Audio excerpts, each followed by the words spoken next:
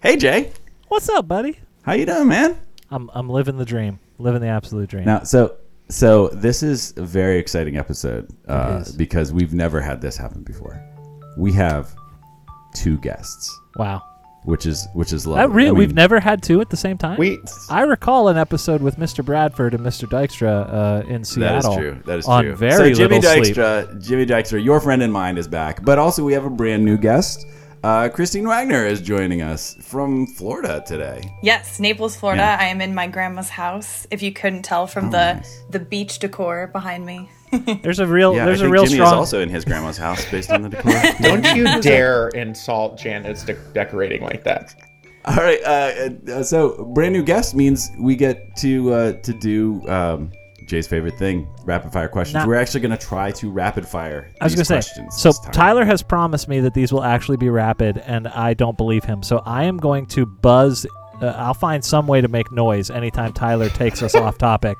I took a rapid test this week, so I know what a rapid fire now means. I believe will happen 5.5 seconds into our proceedings that we will be off topic. Oh, But that will let's- go long. I yeah. think Enneagram. I think the first two can go a little bit long, but then every other one should be just like answer.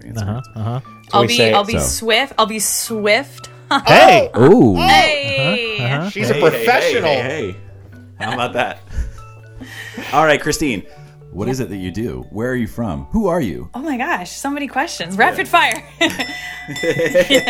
Yeah. I'll say no. I work in live events. So in high school, I realized that I am much better served behind the scenes, and so I did tech and other backstage management stuff, and then so I freelance. So I've done a lot of different things. I've currently the last few years have worked for film festivals, so like on the production and coordinating side. But I've worked in theater, at a music venue, in opera, and I worked last year actually for 5 months at vaccine sites at big super sites in the LA area. So all sorts of different things. What is your Enneagram number?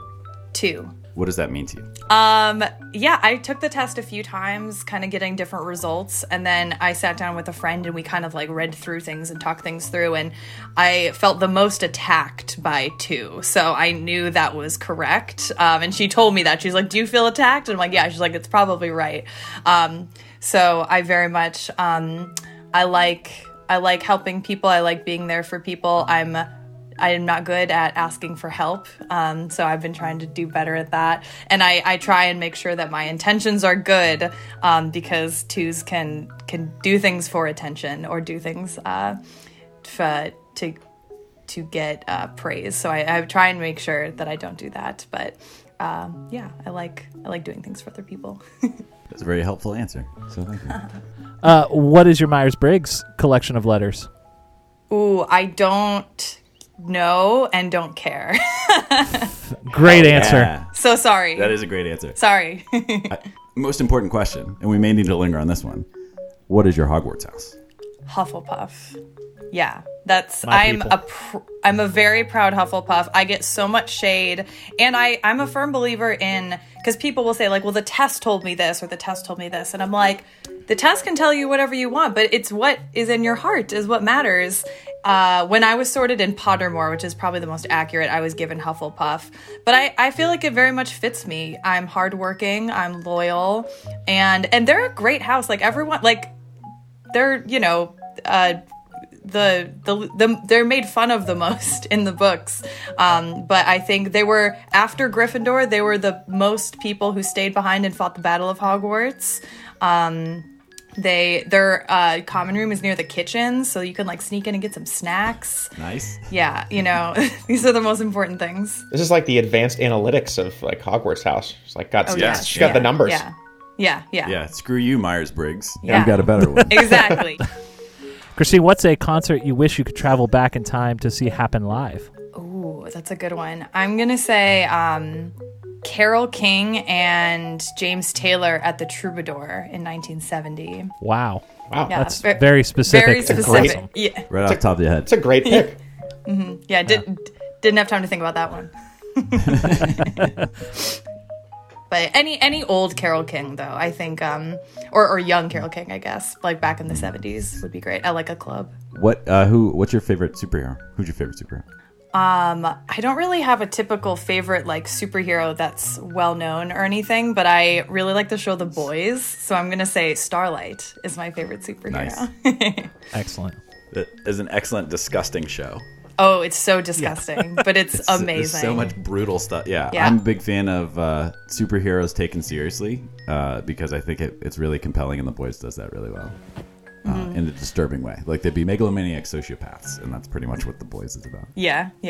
Favorite Saturday Night Live cast member? Oh, Kate McKinnon, probably. I love her. I think she's hysterical in everything she does. I just love, like, anything she's in, even if it's kind of like a bad movie, I will still enjoy watching her performance. Because you could tell she's just doing her own thing at all times. What is a band or musical liking that you inherited from your parents? Oh, that's hard too. I really, because like my mom didn't listen to music much growing up. It was always my dad, and he had like pretty good taste in music. I'm trying to think of like what I actually like from what he used to play. I really like the Beach Boys. Like, he got me really into the Beach Boys when I was young, they still rock. So, what is your favorite Bible story or character? I don't know if I have a favorite Bible story or character. I'm really going off book for all these. But can I say my favorite book of the Bible? I'll allow it. I love Ecclesiastes. I love how emo it is. I discovered it in college, and I just like think about it all the time. I go back to it all the time. So I feel like that, to me, I relate so much more to that than like a specific story. And this is why we're on the Taylor Swift pod, you know? Exactly. Yeah. Yep. Yeah, Ecclesiastes is a fan favorite of the Roughing the Pastor podcast. It comes up quite a lot. Oh, see, there we go. I love that the Bible makes space for a book that just says the whole thing is pointless. Yeah. Saying everything, It what are we even all doing sucks. here? Yeah, everything sucks. We're all going to die. Yeah. Let's just deal with it. Yeah. Give me the eyeliner. When you wake up in the morning, what's the first app you open? It's Instagram. It's embarrassing, but it's true. I have sort of my like routine of like, first thing in the morning. I usually check the weather too. That's kind of boring though. So yeah, it's got to be Instagram, and then I kind of go through other things. But I recently got into TikTok thanks to somebody. So that's also in my routine. But Instagram is usually first. What is the last movie that you watched? Hunt for the Wilder People. The Taika Waititi movie. It was so good. I watched it on the plane on the way here. Amazing. What's the last one you watched in theaters? West Side Story. I saw the new West Side Story. Nice. So Yeah. good. It was. Oh yeah, it was really good. That was amazing. What's the last book you finished? Devil in the White City. It took me like 2 years to read. It was really long. But it was good. It was just a little dull. Yeah. I love World's Fair stuff. So it was good. What would you want your last meal to be?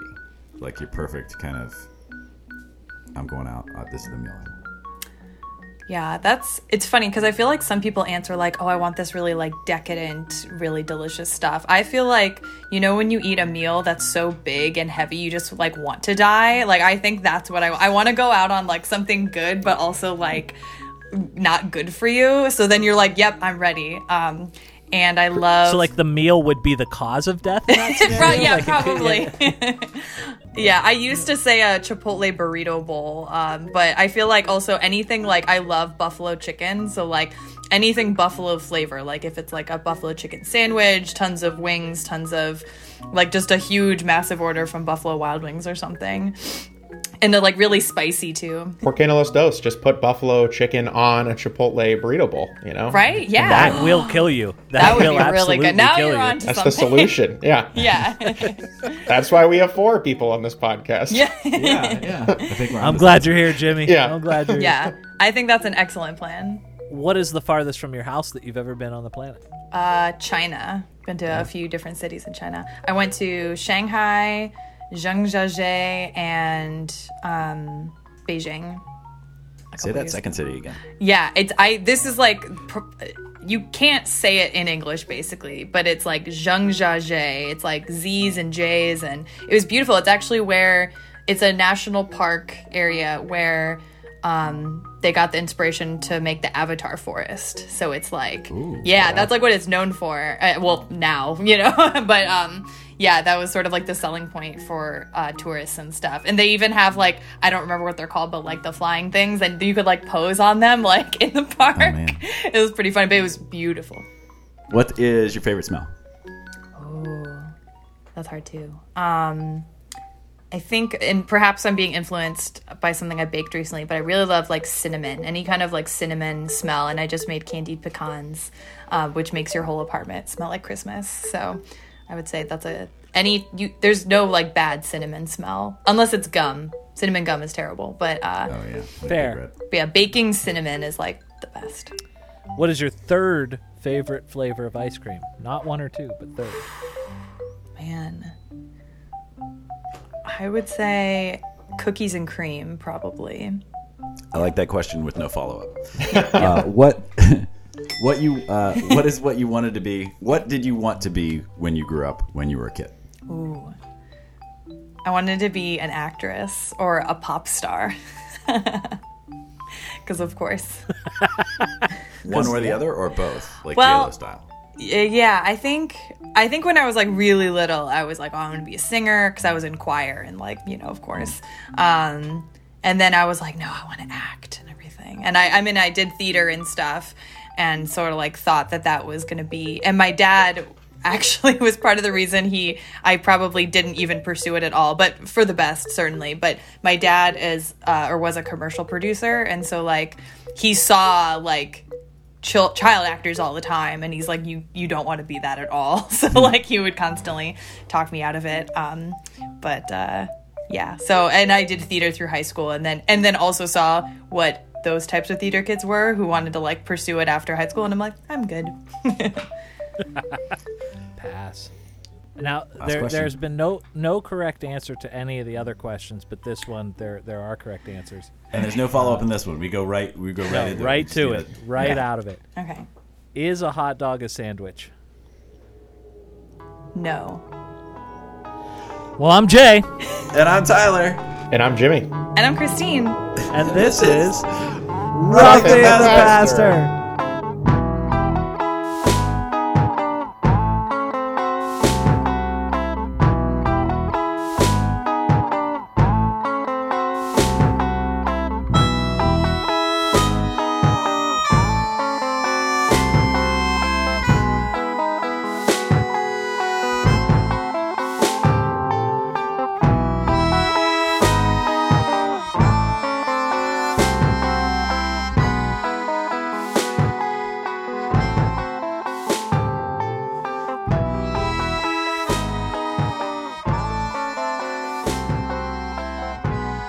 Jimmy, is a hot dog a sandwich? Doesn't matter.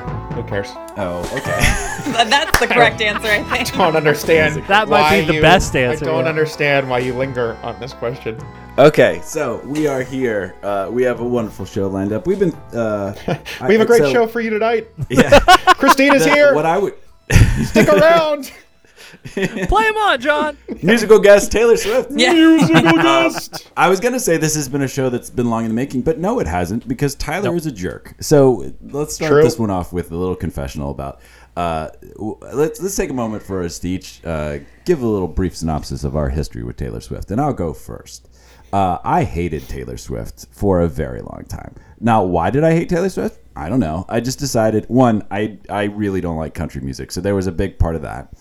I got really mad when she kept becoming popular, and I got exceptionally mad when the album Red came out, because all of the songs that were released from it were fantastic, and they were very How clearly dare not- she? Yeah, well, and they were very clearly not country songs, and I couldn't deny that they were good, but I was still determined and stubborn to be holier than thou and to come up with stuff. I really had problems with like how much of her songs were just like diary entries, and I thought I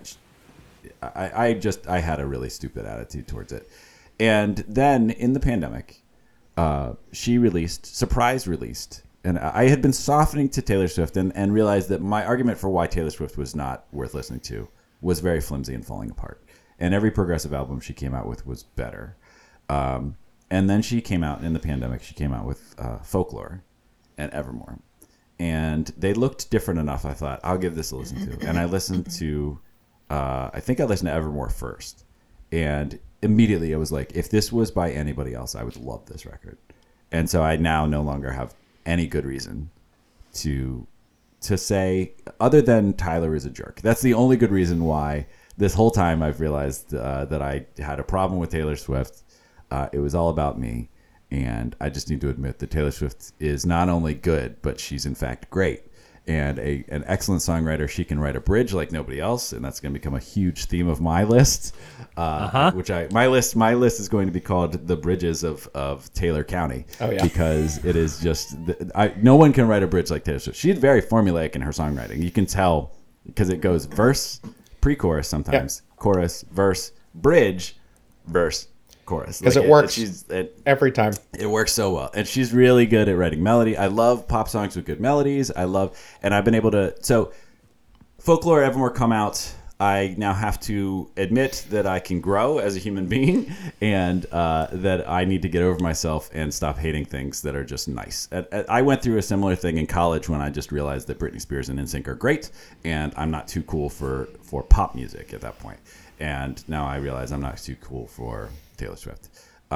In fact, I'm probably not cool enough for Taylor Swift. Is probably a better way to put it. She then did a wonderful thing for me in terms of recognizing that I had hated her for so long and I needed to catch up. And so she decided she was going to start re-releasing her albums. And I am now rediscovering them. And I've made a point of so I got Folklore and Evermore. And then I got Lover because it was at Target. And realized that the first 6 albums. Who's the middle-aged woman now, Tyler? I know. Because it was at Target is the best reason to buy something. That's incredible. I got the record. I got the record of each of these, and it was on sale at Target. And so, the most hipster place to get records. We all follow you on Instagram, Tyler. We know their records, okay? Of course. So, we'll unpack this a little bit, but she had a situation where she was signed for her first 6 records to, I think it's Big Machine Records, and had this deal, which is often kind of what artists have, where they don't really own their own music, which is garbage. And so she got it after her first 6 records, which ends in Reputation. She then started a new deal where now she owns all of her stuff. And the first record on that deal was Lover. And she has then said that she's going to re-record each of her first 6 records and re-release them with new masters that when that song is played, she gets the money, the royalties, rather than some other guy who had nothing to do with it named Scooter Braun. And so I have decided that I'm going to follow her on that journey. And every time she releases a new recording, I'm going to get that new recording and listen to it. And it's fun for me because I'm now listening to Red, especially, as though it's a brand new album, even though it's 10 years old. And it holds up, and it's very good. So that was a little bit longer. But that's my story with Taylor Swift. I'm now full on into Taylor Swift, but I only know everything from Folklore on with Lover kind of added in as a prequel. I have not listened, and I've even I'm waiting on 1989. I'm waiting on some of these other ones, other than what I heard on the radio, because I want to experience them fresh when she re-releases them, and not give any money to Scooter Braun. So anyway, thanks for coming, everybody. This is a great episode. No, what are Tyler? Some other, I'm happy for you that you've grown. I mean, what was the follow up to that? Good job. Yeah. No. What are your stories? We're happy what are your for stories you on Taylor Swift? to be here. That's a wonderful thing. What a gift I've gotten that I got Taylor Swift in my life this year. Also, I do have to say that the documentary Miss Americana on Netflix does a great job of it was 2 hours of basically saying, Tyler, you're a jerk. Kind of basically. Oh yeah. This is a lovely human being who is just trying to write, yes, she wants attention, but so do we all. And she is a nice person who's just writing great pop songs. And what the documentary shows, and I mean, if you followed her from the beginning, was that she became incredibly famous as a teenager. Which would be incredibly challenging. And of course, we've seen over the years, everybody who becomes famous at a young age has a lot of struggles, most people. And so the doc shows a good, in a good hour and a half, 2 hour portion, showing how, of course they use the example of the Dixie Chicks, just the Chicks. on how they were completely stopped being able to sell records because they spoke out against George W. Bush. I think that like speaking out against politics thing was a big thing for a lot of people, that she always stayed silent. But like when you're 15, and just all of the adults in the room, the old white men are telling you like, don't speak out or half the people who buy your music will stop. Like, of course that's what you're going to do. And like it takes longer. Which is literally a scene in the movie. It's an incredible There's a bunch of white scene. men telling her not. Yeah. When she's like 28, and has been a megastar for 10 years, and they're like, you're gonna lose half the people. Like, she's like, no, I don't give a crap. Like, this woman's terrible. We need to speak out. That's great. It's great. Yeah, it's a lot of like any documentary about a musician specifically, and when it's like produced by that musician, of course it's going to be from their perspective. But I think it's such an important reminder that like celebrities, they're just like us. But it's true, like everyone is a human being with feelings. And when they talk about the Kanye West incident and other things like that, it's like, it wasn't, I mean, yes, of course she wants attention, because like you were saying, like if you're a pop star, you want attention. And but it really, like, she's like, yeah, I was so embarrassed, like, and she was 19. I think I forgot about that. Like, that's such a young age to go through something so traumatic like that and be humiliated in front of millions of people. And just seeing her talk about it, and with some time in between, it's a really nice, beautiful way to just see into her life in ways that you wouldn't normally. Yeah, Taylor is in a category of musicians where, and this is not uncommon for Jay, there's a depth to her that I haven't explored yet. So Tyler and I were talking before the podcast that the assumption had been I would come in with all the radio hits as my top 5, which would have been true if I was left to my own devices. But I also happen to know that my sister, who I tried to get on today, she was busy. Oh man, that would have been so fun. Jackie, I'd have to look up their ages, but I truly think Jackie like grew up with Taylor Swift, like roughly the same life experience at roughly the same time. And so I texted Jackie, like the classic procrastinator that I am, and I said, what is your top 5 list for Taylor Swift? And she did not disappoint. To the point that I truly, again, I think I said this in my text exchange with Jackie. Yes, Tyler, to the point of like sometimes she's seeking attention and like kind of has that pop star vibe to her. But I also think truly as a musician, she's underrated, even with all the accolades, even with all the fame and fortune, whatever. Like I don't think there's enough people appreciate what's going on here. With Taylor the way Swift, she's able to slide through genres is incredible. Yeah, and write these amazing preparing for this list, knowing that there is a song, like even listening to the difference between. We'll talk about this later, but there's in the original version of Red versus the re-recorded version of Red, which sounds very similar. She sings one song that I love, very much with a country voice on the first recording, and subtly. With a pop voice or even just like a songwriter voice on the second, like her voice maturity, but even realizing like, cause she still had that was the crossover album where she kind of became more of a pop star than a country star, but still had the lingering country voice. And she can still kind of turn it on for the country songs, but there's a song in particular where it's not really a country song, but she sang it in a country voice and then didn't sing it in a country voice. And just that subtlety is there's really not very many other, there's lots of artists that kind of defy genre, but she will land squarely in different genres really exceptionally well, which is impressive. Yeah, she's mastered like every genre she tries, basically. Yeah, that's truly. My journey, Taylor Swift became famous and started making music when I was like a middle school, starting to go into high school boy. And so like most middle school boys with emotions, the first like distinct memory of, oh, Taylor Swift is great that I have was going to, I don't know, a birthday or a graduation party or something, and a girl a couple years older than me singing Teardrops on my guitar. Playing the guitar and be like, oh, pretty girl singing, this is great. Love this. This song is delightful. Emotions.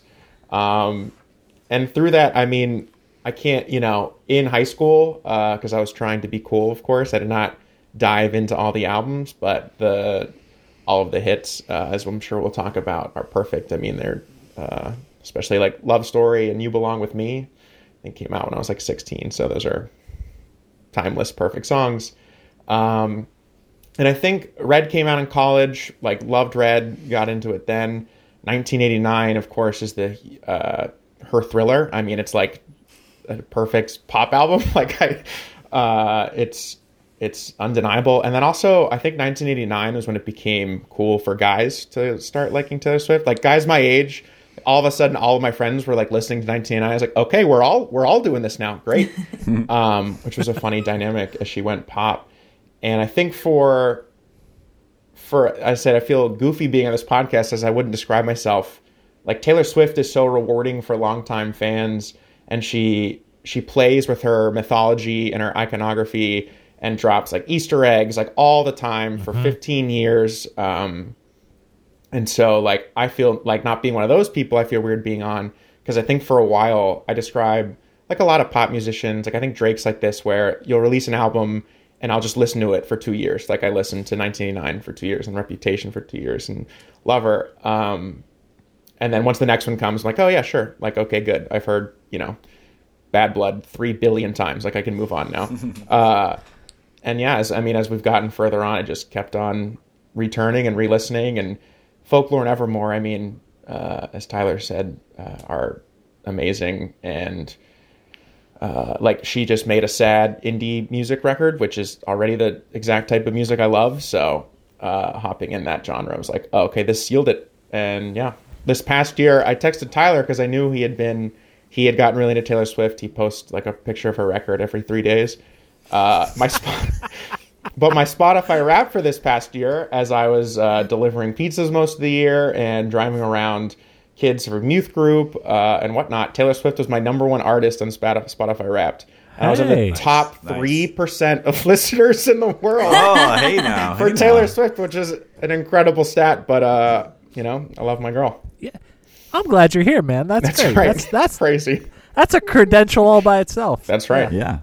My history with Taylor Swift is...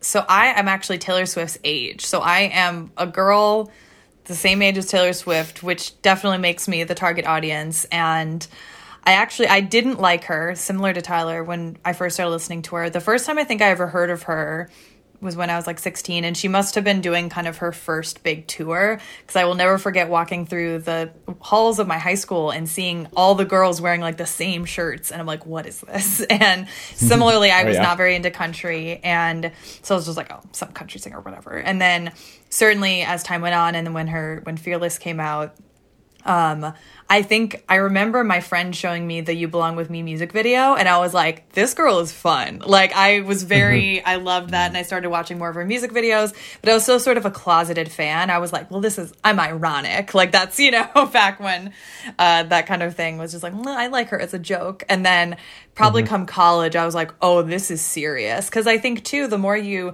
dive into her, all of her music, and I mean, even... You don't have to be a girl my age to appreciate and like her. But I think there is like this connection that it's like, oh yeah, like we relate to like the teen love songs, the teen breakup songs. And then as she matures, I was maturing. And so in college and when Speak Now came out, it was like all very like you feel with her. And I think that to me is what is so special about Taylor Swift is she writes so honestly, and it might be too honest for some people, and that's why they think she's sort of irritating or bitchy or something.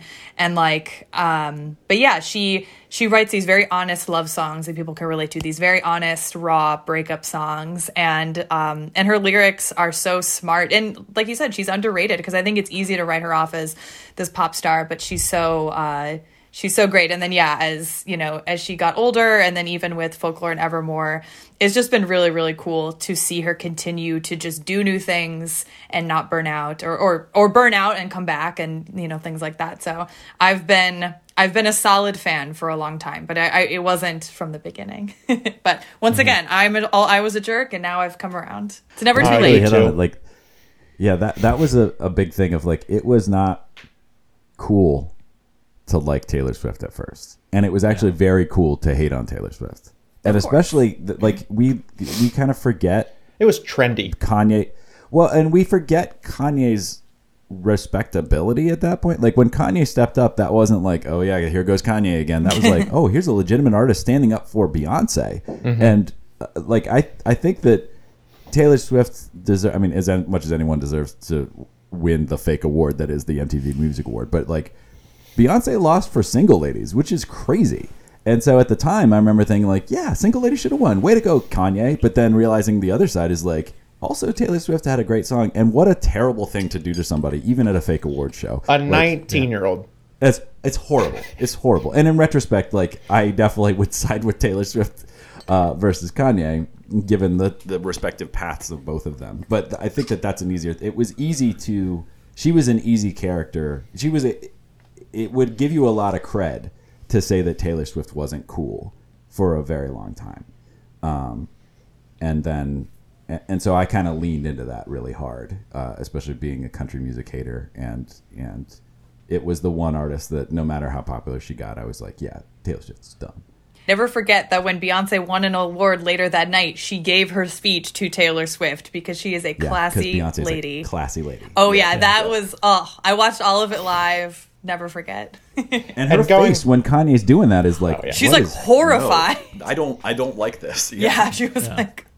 Well, and it's crazy because in the moment, I mean, Beyonce has been, I mean, she obviously still is, but at that point in 2009, I believe, she was like at the top of her game, and like, you know, one of the best artists in the world. And Taylor was on her second album, I believe that's for Fearless. And so it was such a difference in like stature. Of course, we're all going to be like, well, Beyonce's Beyonce. And that has remained true 10 years later, you know, 12 years later or whatever. And Taylor Swift has risen, I think, to that level. I mean, I think Beyonce and Taylor Swift are the two artists really ruled the past 15, 20 years. So, well, hey, let's talk about some Taylor Swift songs then. We have a device where we each have come up with our top 5 Taylor Swift songs. We're going to do our best to not repeat them. I think we all have some alternates, so if we do have some repeats, we'll talk about them. But we'll get a solid 20 songs, and we'll make a playlist for you at the end of this that we'll share that you can listen to the top 5 Taylor songs. And I think we all have a different metric for how we do it. So I would say when you go into your list, maybe you can tell us what your logic was in terms of giving your 5. This is an insane task. Like last night, absolutely impossible. Yeah. I couldn't, like, every album has like 7 songs that are amazing, and she's had 9 albums. Just like this is an insane task. What you can't see behind me and Jimmy is like a wall with red yarn and all strung together. Yeah. So let's go in this order. Let's have Jay, then I'll go, then Jimmy, then Christine. Yeah. Sounds good. So, awesome. Jay, tell us, you've already told us a little bit, but tell us about what went into your list and then give us your number 5. Yeah, so, I mean, my backups will be all the singles because that's what I know of Taylor enough. And my list might be a little biased because of that, because I texted my sister and said, what am I missing? Like, what are the deep cuts? So I might be, I don't know. I don't have the red yarn. I might be off the beaten path. So she sent me a very helpful list with her own description. So I am essentially just speaking for my sister. Nice. Shout out to Jackie. Cheating, yeah. This has been the move since high school. Wait till the very last minute, do the assignment by copying somebody else. So that's great. It's great. Yeah. At number 5 is Last Kiss. Jackie writes, this song is from Speak Now. Taylor is so good at bridges, if she could be hired by PennDOT, the bridges would all be perfect. She says the lyrics that stand out the most for this one are, and I hope the sun shines. And it's a beautiful day. Shines, and it's a beautiful day. And something reminds you, you wish you had stayed. You can plan for a change in the weather and time. But I never planned on you changing your mind. And Jackie says this, and I think this would be a good conversation if we want to go with that. She does her best when she's telling a story rather than trying to get a gotcha line. And I think that's a fair assessment. When she's being storytelling, it's great. It's the songs that she's like overtly vindictive that I'm always a little bit like, well, okay. I don't discuss.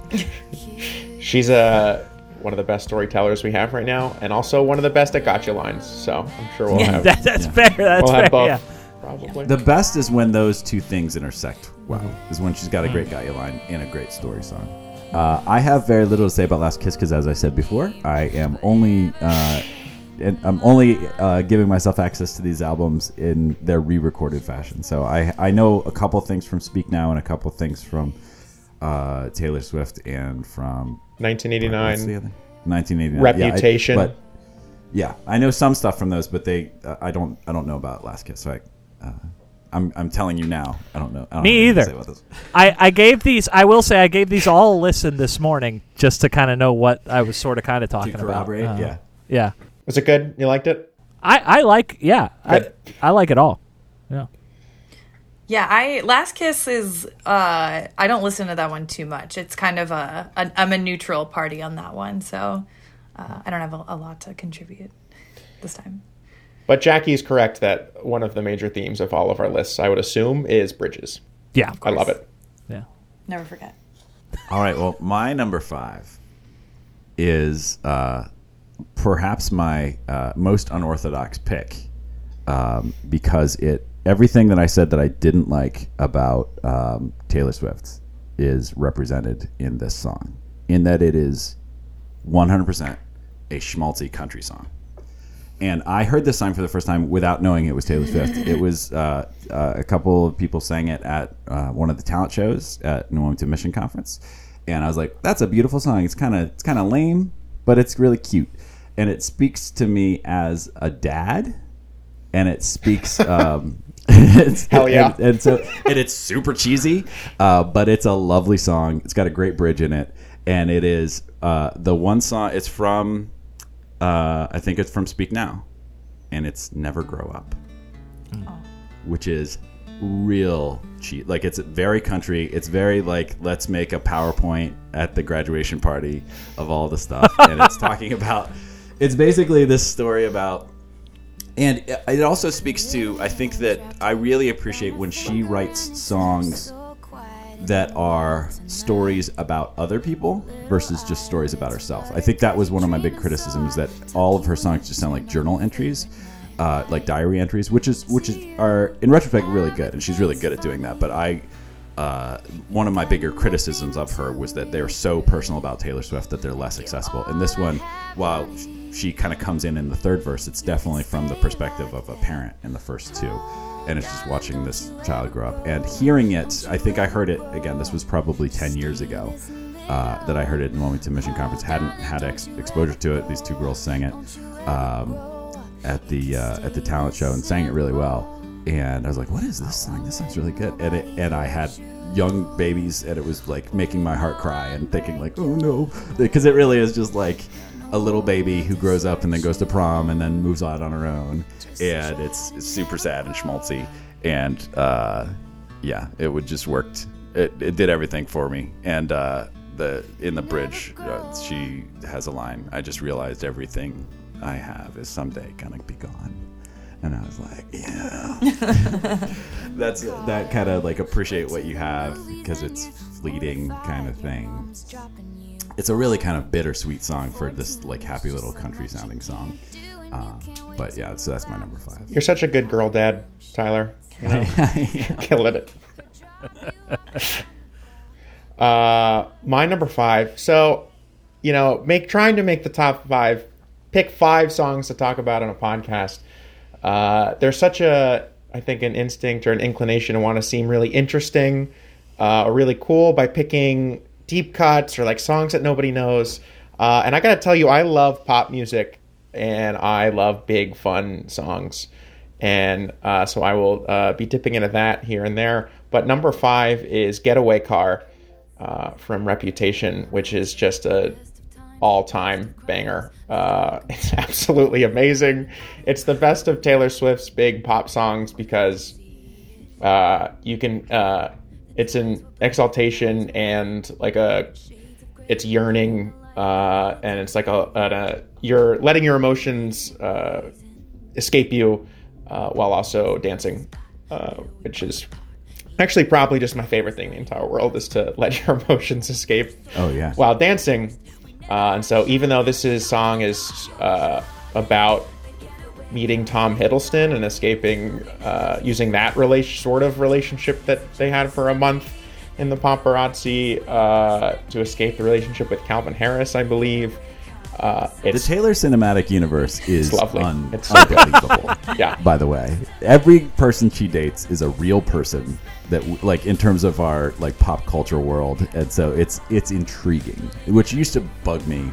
And now it's fascinating to know that. I think that was one of my biggest criticisms, that every song, it's like, wow, this is a great song. And then you're like, oh, did you know that song's about Jake Gyllenhaal? It's like, oh, man. It would like to be like, this is a great song about Tom Hiddleston. It's like, oh, jeez. I love celebrity gossip and that kind of stuff, so I'm into it. Yeah, it's fun once I got past it, but that was a big barrier to entry for me for a while. Yeah, and Reputation's a weird album. The single, I could talk about this for hours, how bad she is at picking singles. But she picked "Look What You Made Me Do," and that's a weird song. I think it's not the lead good. Single off of that album. I know, and "Ready for It," which I also think is not very good personally. But "Getaway Car" is pure magic. So shout outs to the back half of Reputation. Side B is great. So yeah, I'm very excited for when Reputation gets re-recorded, because the only song I know off of that is "Look What You Made Me Do," and it's kept me away from that record. Jimmy, when this is done, can you and I just go for a drive sometime and let me just bounce to the stereo in your car? That Absolutely. feels like fun. Yeah, one of my favorite things in life, not just with Jimmy, but just with anybody, is being able to let go of everything and just dance with Jimmy. Like whenever I have opportunities, like that's why Jimmy at a wedding is my favorite thing. Jimmy, it's my favorite part of the Wilmington Mission Conference was being at the dance with Jimmy, because no one can let go of life and just dance like Jimmy does. And boy, that's super fun to do. It's one of my favorite things to do in life. And coming into the realization that Taylor Swift songs, especially the back half of her catalog, are almost no pun intended, tailor made for exactly that. Yes. Like let's just let go and just feel good. I love Getaway Car. I think, so one of the songs I'm going to talk about is from Reputation, which is kind of a controversial album. But I think like the bad songs are bad, but the good songs are great. They're so good. Yeah. So my top 5, an impossible task, a fool's errand. You can't do it. But so I started to kind of just, make my short list. And then I was looking up the lyrics and I'm like, well, I think I'll just pick 5 songs that either have hit me really particularly, or I know I can just talk about. Because sometimes I'm like reading through the lyrics and I'm just like, it's just a banger, like, which is fine. But I'm like, I know I have more to say. So, and this is a podcast. So, they're kind of like in no particular order. My last one is not going to be my top, but, so I'll transition to my Reputation pick, because I tried to do from an array of albums. Yes. And it is King of My Heart. I think, when Reputation came out, she had been starting to date her current boyfriend, Joe Alwyn, but it was like not announced, so we didn't really know who these love songs were about that we now do. And they're, especially knowing now that they're still together and presumably very happy, like it's really fun to go back and read these love songs that are very, very sweet and lovely. And what I love about this song is there's like a theme, kind of a running theme about like how their love is more important than any physical gift or any kind of luxury, as she says in the song. She says, the song starts out as saying, "I'm perfectly fine. I live on my own. I made up my mind. I'm better off being alone. We met a few weeks ago. Now you're trying to call me baby, like trying on clothes." So I also love, like, because I feel similarly when, I was single and it's like, okay, I'm fine on my own. But then when you meet someone and it kind of changes your view. And she said, "We rule the kingdom inside my room, because all the boys and their expensive cars with their Range Rovers and their Jaguars never took me quite where you do." And I love that, because it's like if you're Taylor Swift and you're dating all these rich celebrities, like, money is kind of meaningless, because that can't really get you anything because you have it already. So that's kind of a recurring theme. In the second verse, she says, Late in the night, the city's asleep. Your love is a secret. I'm hoping, dreaming, dying to keep. Change my priorities. The taste of your lips is my idea of a luxury. And I always really like that. And then the bridge of all bridges. Is this the end of all of the endings? My broken bones are mending. With all these nights we're spending. Up on the roof with a schoolgirl crush. Drinking beer out of plastic cups. Say you fancy me, not fancy stuff. Baby, all at once, this is enough. And that also is a little Easter egg because he's British, and saying you fancy me is a very British thing to say. But yeah, I think that's so beautiful. Like, and the idea of like, yeah, drinking beer out of plastic cups, it's a very like normal thing to do. And I think certainly at her age, it's like, yeah, I'm sure all the fancy stuff becomes less important. And she's like, yeah, I just want to be, and their relationship is quite private. And so it's like, yeah, they got to do a lot of private things together probably. And also too, I think I love the line, is this the end to all my endings? Because like, being her age and not being married or anything, like you do kind of like every time you start dating, you're like, okay, is this it? So yeah, King of My Heart, an amazing love song, very, very beautiful. She's an amazing lyricist. Yeah. And really kind of the economy of an image that tells a whole bunch, like that beer out of plastic cups. There's one that's not on my list, it might be on other people's lists, but where she is comparing herself to like a guy she's dating who is really rich and grew up with this certain things, and she's saying how she grew up with dining room bills, or dining room, however she puts it, like basically doing the bills on the dining room table. Just living room dancing and kitchen table bills. And just like the image of that, like it's the economy of the phrase, like immediately you're like, oh yeah, that's like middle class kind of where you have to balance the checkbook at the end of the month, and like watching your parents kind of like go through all the receipts and do stuff like that's not what rich people have to go through. Yeah, when your dining room is just covered with bills and papers and you never eat there. Like rich people can have space for their dining room table, like we don't. Or just never eat at their dining room table. Like right. The dining room table functions as the center, the home base of kind of the hub of the house. Mm-hmm. And all of that is expressed just in that one line of her comparing herself to this guy with $1 million couch. And like that, that's in I Hope You Think About Me. Is that what that one's from? Yes, I think. It's on something on Red. I worked really hard to not have all of my songs come from Red. And so I just love that line. So I just wanted to interlude because I was looking up, I don't know how much the history of her, so I looked just who has Taylor Swift dated, and was directed to the Table of X's, which is just a horrible collection of words. Marvel Cinematic Universe. Yeah, it's a lot. Yeah. It's a lot. This one, and again, true to procrastinated. Which, wait, by the way, because it's kind of an implied criticism, one of the things that I've been very guilty of too is kind of indirectly shaming this woman for dating lots of people when we would not do the same for a man. And she has a song that's really good about that on the Lover album, just called The Man. But that's one of the things that I was very guilty of the kind of indirect looking down on this woman. Like, she's dating so many people, like clearly, whereas like George Clooney or Brad Pitt dating just as many people, if not more, right.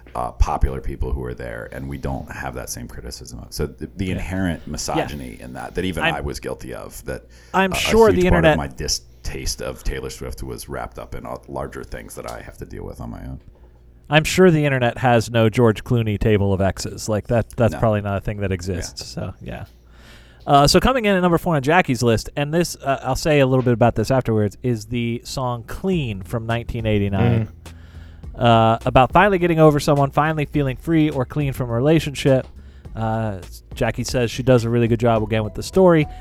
This song hit me twice. So first of all, when Jackie sent me this list, I made a little playlist to listen to today again, just to kind of, and I think I skipped over Last Kiss mentally. Like I heard it, but I was doing another thing.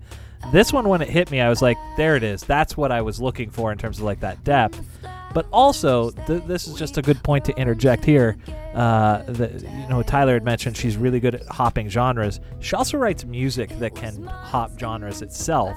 Because the first time I heard this was the Ryan Adams, when he covered all of 1989 in his style, which is, I'm not much of a country guy, so like Ryan Adams doing it, put it in a genre that was more up my alley, which again was where I was like, oh, there's a songwriting depth to Taylor Swift that I'm not exploring, because if you take it out of the poppy country stuff and put it into like indie rock, Ryan Adams not being the best indie rocker by any stretch of the imagination. Also, disclaimer: Ryan Adams, terrible human being. Yeah. Yeah, Just needs to be said. Yeah.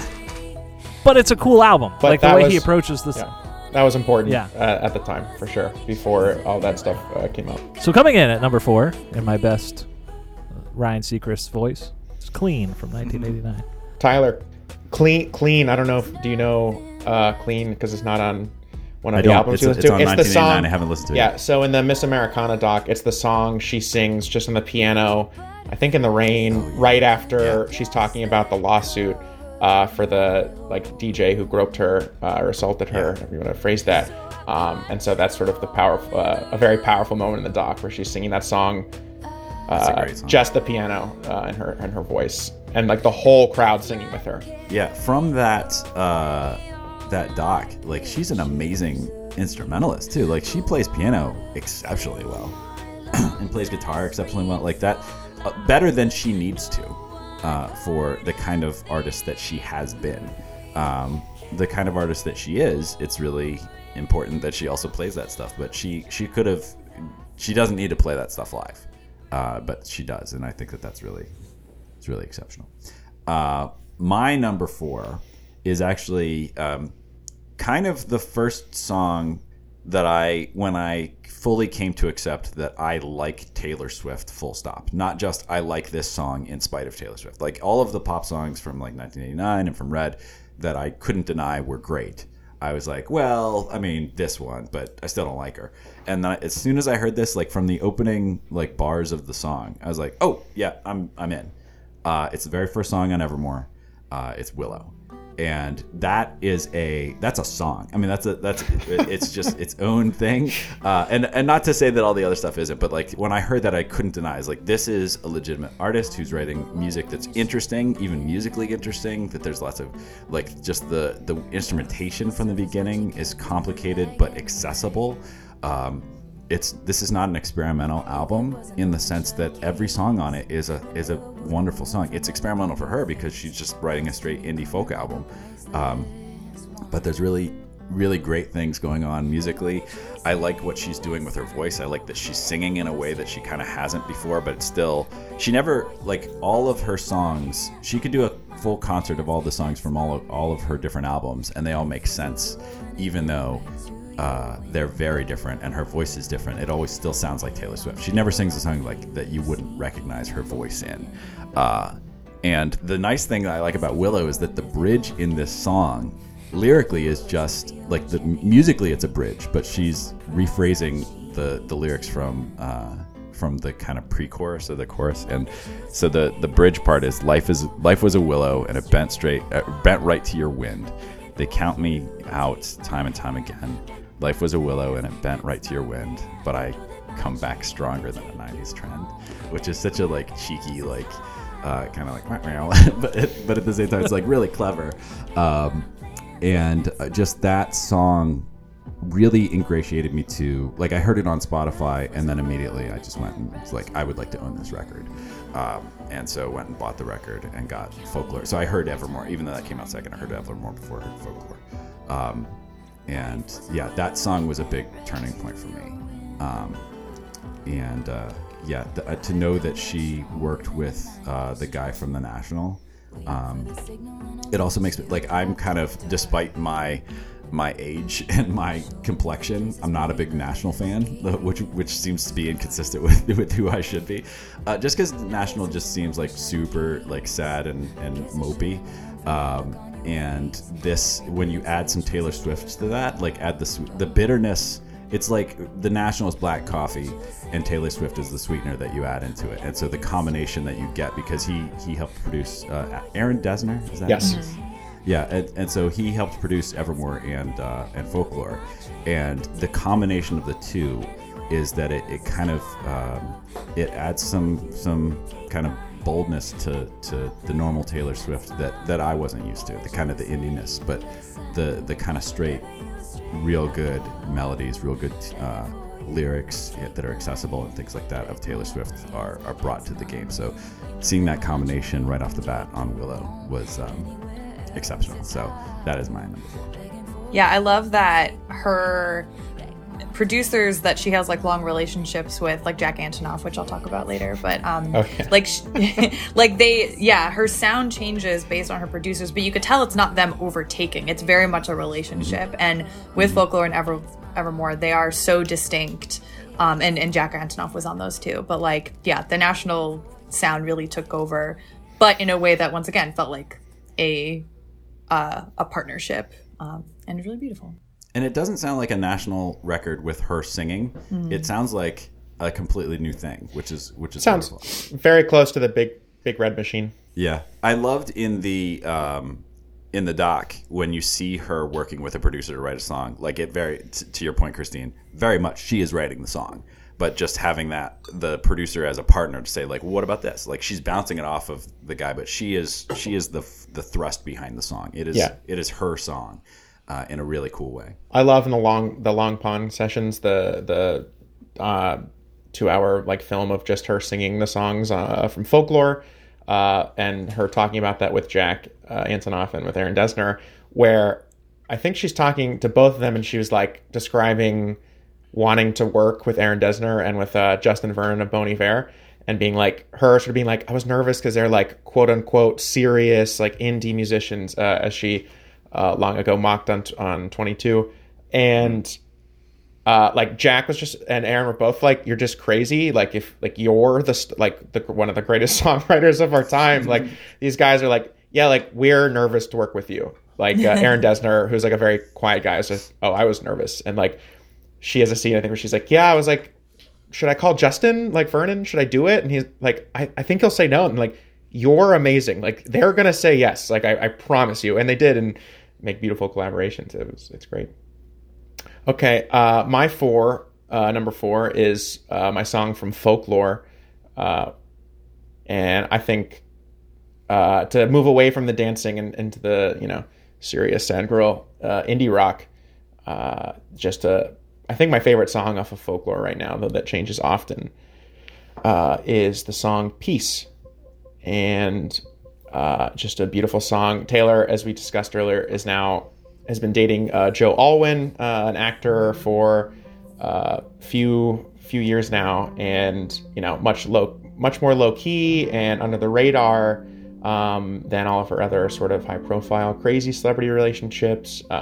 Very little paparazzi about it, and like clearly like the serious adult, like long term, what's the end point of this relationship.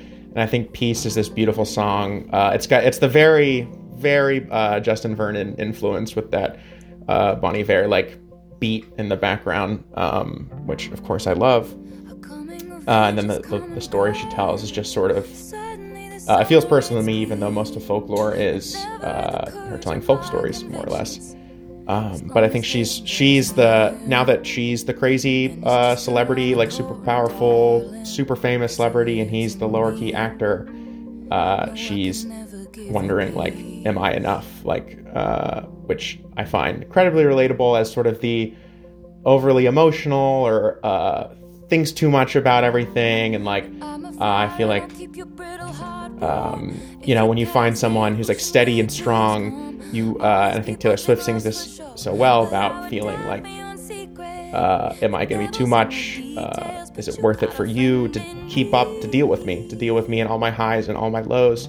And one of my favorite sort of phrases here is, your integrity makes me seem small. You paint dreamscapes on the wall. I talk shit with my friends. It's like I'm wasting your honor.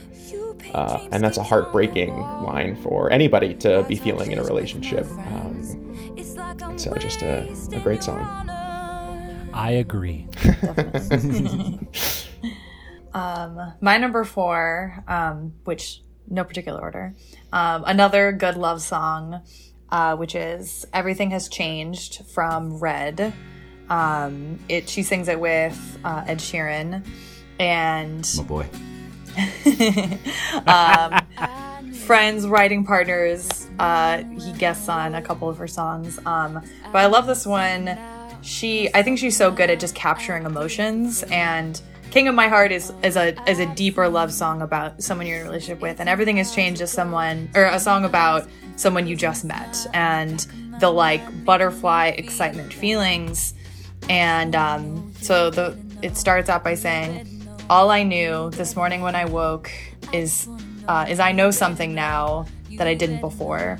And all I've seen since 18 hours ago is green eyes and freckles and your smile in the back of my mind, making me feel like I just want to know you better. And she just repeats that. And that's kind of the chorus, or that's the pre-chorus. Chorus goes, because all I know is we said hello and your eyes look like coming home. All I know is a simple name and everything has changed. All I know is you held the door, you'll be mine and I'll be yours. And all I know since yesterday is everything has changed. And I think that's so powerful. Like when you meet someone, it's like your world just changes and you're like, oh, what? And like your life was so different the day before. And I think too, like when you go through a breakup, when I went through a breakup a few years ago, I kind of joked to my friends that I feel like I have a master's degree in a subject that doesn't exist anymore, because you like have all this knowledge that's pointless now, basically. And even though it still sticks with you and it changes who you are, like you're just like, what do I do with all this information? And then the opposite is true when you meet someone new. You're like, oh, I feel like I'm starting a new subject, and you get to just like start over, and you're overwhelmed with emotions and you don't even know what to do with this information. And that's why she's just like, all I know is I just want to know you better. And I feel like that is such a relatable feeling. And then Ed Sheeran sings the verse too, so it's a very beautiful kind of beginning of love song that I think that I've always really loved, and it really sticks with you. Their voices harmonize incredibly well together. So well. And I think this is a song for me that got, I think, like a lot better on the re-record. I think both of their voices have gotten like incredibly strong and mature, and hearing them now compared to the first time was really, I mean, still a great song, of course, back then, but really added a lot of depth for me in this recent re-release. They also I feel like they pull Ed Sheeran forward in the mix a little bit more. In the re-record, in a good way, in that he was almost lost in the first recording, and particularly because he only has like one line that he sings solo in that, and the rest of it's all harmony, but the harmony between them is just so beautiful. Go ahead. I knew I was ready for this, but this would have been my number one. Wow. I love this song. Oh gosh. Yeah. Sorry, I stole it. It's got too personal. Yeah. No. I was ready for it. But yeah, this is. I mean, I think that's the thing, is that the repeated "I just want to know you better." Just that feeling of like, I did not, when I woke up yesterday, I did not think that this is where I would be, and to know that like from this point on, I'll never. Like everything has changed, like that, and I just like that. The sense that your trajectory of potentially your life, but it definitely of your year, of your next while, can change so quickly. I really like the idea of like, I had a master's degree in something that now I have no use for, and kind of that feeling of futility and kind of the sorrow of that loss, not just the loss of the relationship, but the loss of this deep knowledge of someone else. And then to have to re-enroll in a new course, and to be so excited about that. This was one of the ones that when I kind of being re-exposed to this in the re-record, to hear it like a brand new song. And I love Ed Sheeran, so I was very excited to hear this one. But it really, I can't get tired of this one. This is one that I've listened to on repeat for, like, I'll just put it on and just kind of let it play for an hour, and I don't get tired of this one. This is the slightest tangent, and like I hate that the reason for it that she has to re-record it all. I love the idea of going back and re-recording old stuff, like in the growth of an artist, to like Foo Fighters have been joking about this too, that they might redo the first one, which was just Dave Grohl, but do it now as a band that's been through so much. Like the musician in me is curious about that. That's fun. I really love too. I was really kind of hoping, especially with some of the earlier country albums, that she would like reinterpret them. But in retrospect, I'm glad that she hasn't. Like the differences are so subtle. Like they've done a good job of reproducing them as close as possible. But something like again, it's a song we haven't talked about yet. But her voice, as Jimmy said, like their voices are so much stronger, and Ed Sheeran's as well. Like the re-record, there is nothing lost. There's only things gained, and they reproduce the production exceptionally well, but the mix is a little bit different and the voices are stronger. There's a difference to it. Yeah, I think I would say on the pop songs, especially the three on Red, 22 and We Are Never Getting Back Together, and the other one is drawing a blank. I think those have lost a little something for me compared to the original. I just think, I don't know, I mean, whether her trying to capture that like youthful exuberance and in the production, maybe it just doesn't quite work as well. All of the slower, like any slower or more intimate song is clearly raised, and both Fearless and Red. But I think some of the pop songs have been a little less. I'm worried about 1989 and I how think she can handle it. I mean, obviously they're like all perfect songs, so it'll be great. But just especially in the like, oh, I have to make a moral stand and listen to the re-release instead of the old ones, so that Taylor Swift gets my 1 penny that Spotify gives to artists instead of Scooter Braun. Yeah. So apparently in your situation, those pennies add up fast. That's true. Yeah, they really do. That's what I'm saying. I'm a big money for Taylor. Well, I was really expecting, if you're familiar with the song Both Sides Now from Joni Mitchell, I think that's what it's called. And she had a real high soprano, and she then has smoked for 50 years and now has a voice kind of like mine right now. And so she re-recorded that song off of Clouds. Off of Clouds, okay. But she re-recorded that song with a very husky alto voice that she has now, and it's a different song. And it's the whole song too is about like seeing the world with perspective of age. Like it's a really compelling kind of bookend, not really a bookend to her career, because she's done a bunch of stuff before and after both of those versions, but it's a really compelling kind of different feel. And I was expecting some of that in the re-record from Taylor, but she replicates it. But it is interesting how some of those songs on Red do hit different when sung by a 31-year-old versus a 22-year-old. And but I think they hit different in a way that you can feel. It's not like she's pretending to be that. You can hear it kind of like, this is reflecting on something that I was versus something that I am. And it's nice that we ultimately don't have to burn the old version, that we have both of those versions. 15 is really good too, like that. Like awesome when it's like a 15 or 18 or however old she was at that time singing it.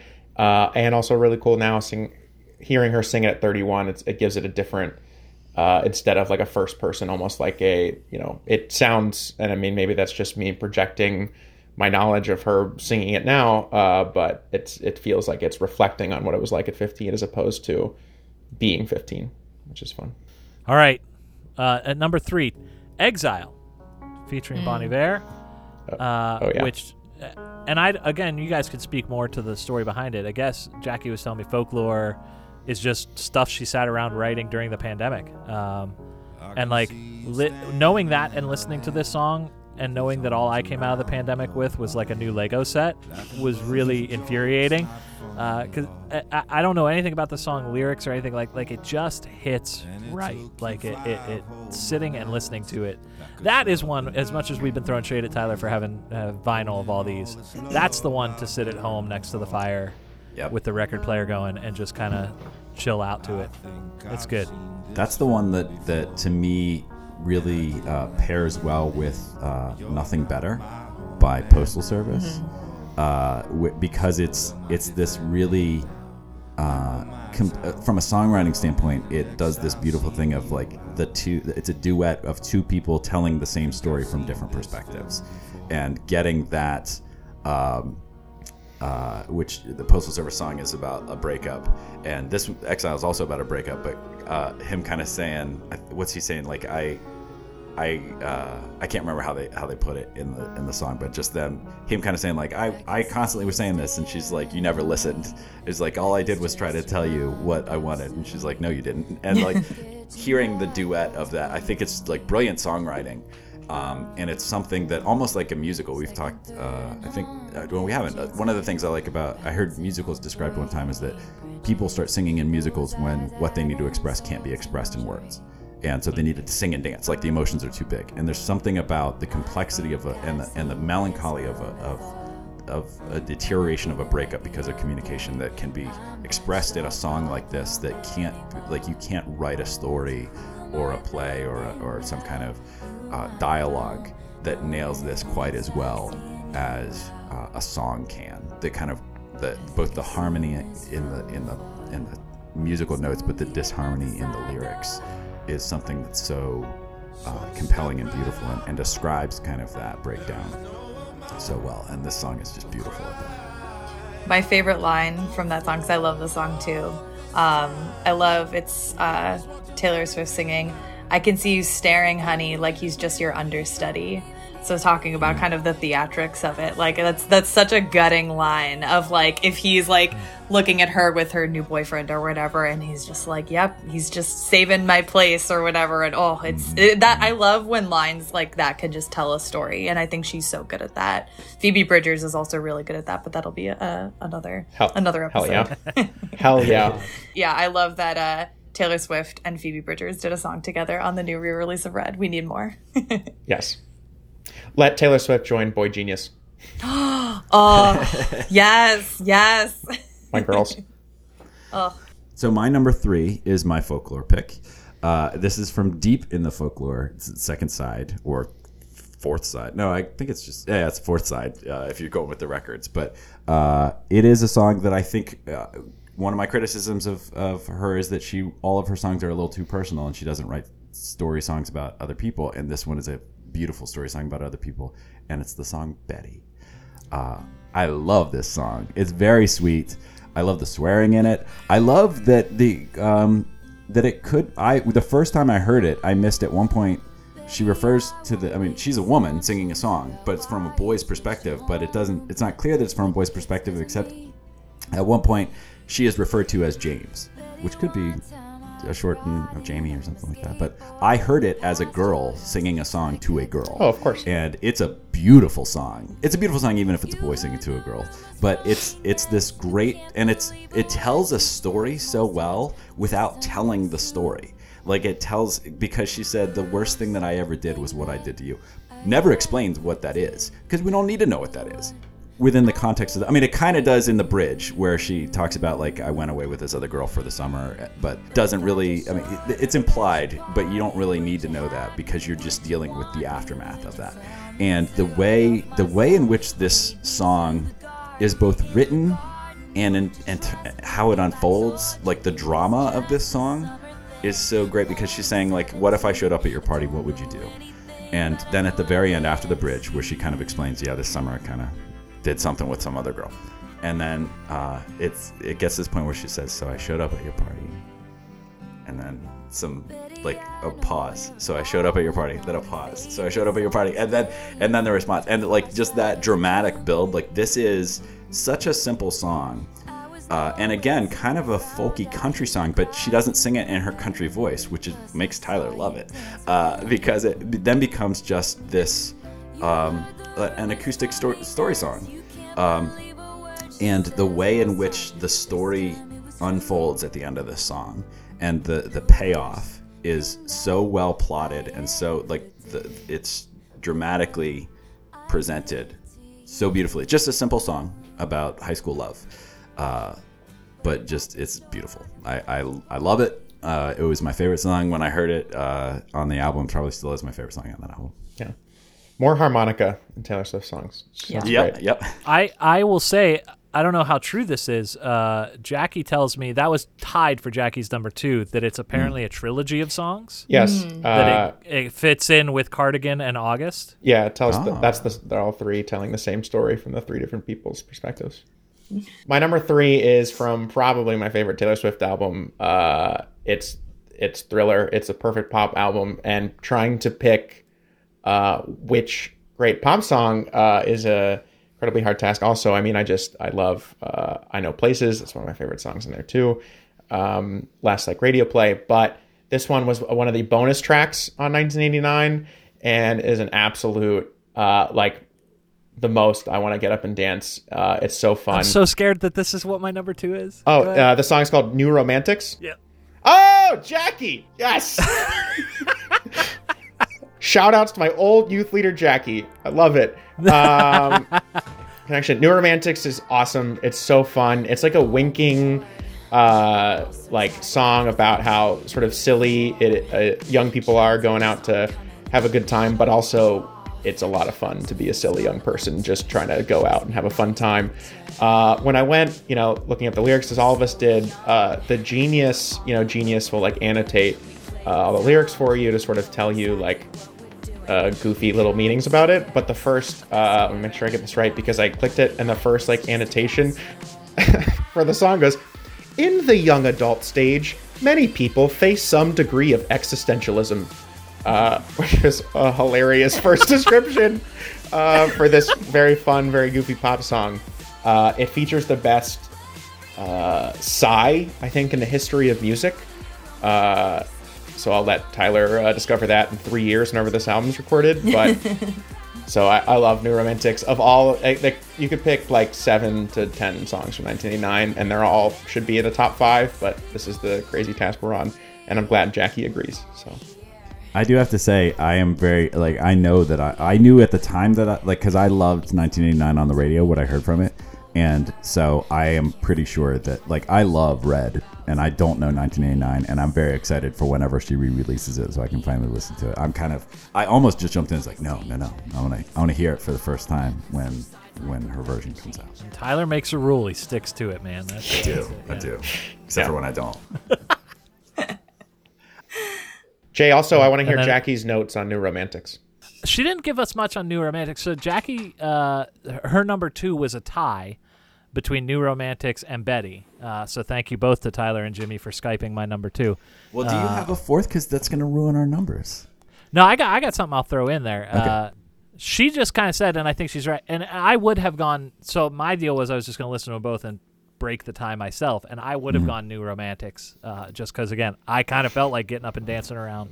Jimmy dancing around celebrating the office for whatever reason. Yeah, because it's the correct answer. Hell yeah. All right, so I think it is Christine's turn for number 3. My number 3 is from Lover, and I love Lover. I think it's so good. It was so hard to pick a song from that. I probably could have done multiple, and maybe still will. Who knows? But mine is Death by a Thousand Cuts on Lover. It is. I'm moving away from the love songs. This is a breakup song. And I learned that this song, I'm sure it has like some emotional relevance to her personally, but she said she wrote it about a movie that I love. It's based on, she said she saw the movie Someone Great on Netflix, which is a great like kind of breakup rom-com. It has Gina Rodriguez and Lakeith Stanfield and Brittany Snow. It's a romp, like, especially if you love music. It's a very like music, like all takes place in one day in New York. It's a big romp. So highly recommend. And I was like, oh, that's so funny. And yeah, it's about a breakup, and you kind of throughout the movie see flashbacks of Gina Rodriguez's character and Lakeith Stanfield during their relationship and their breakup and everything. But this is such a good breakup song, and it's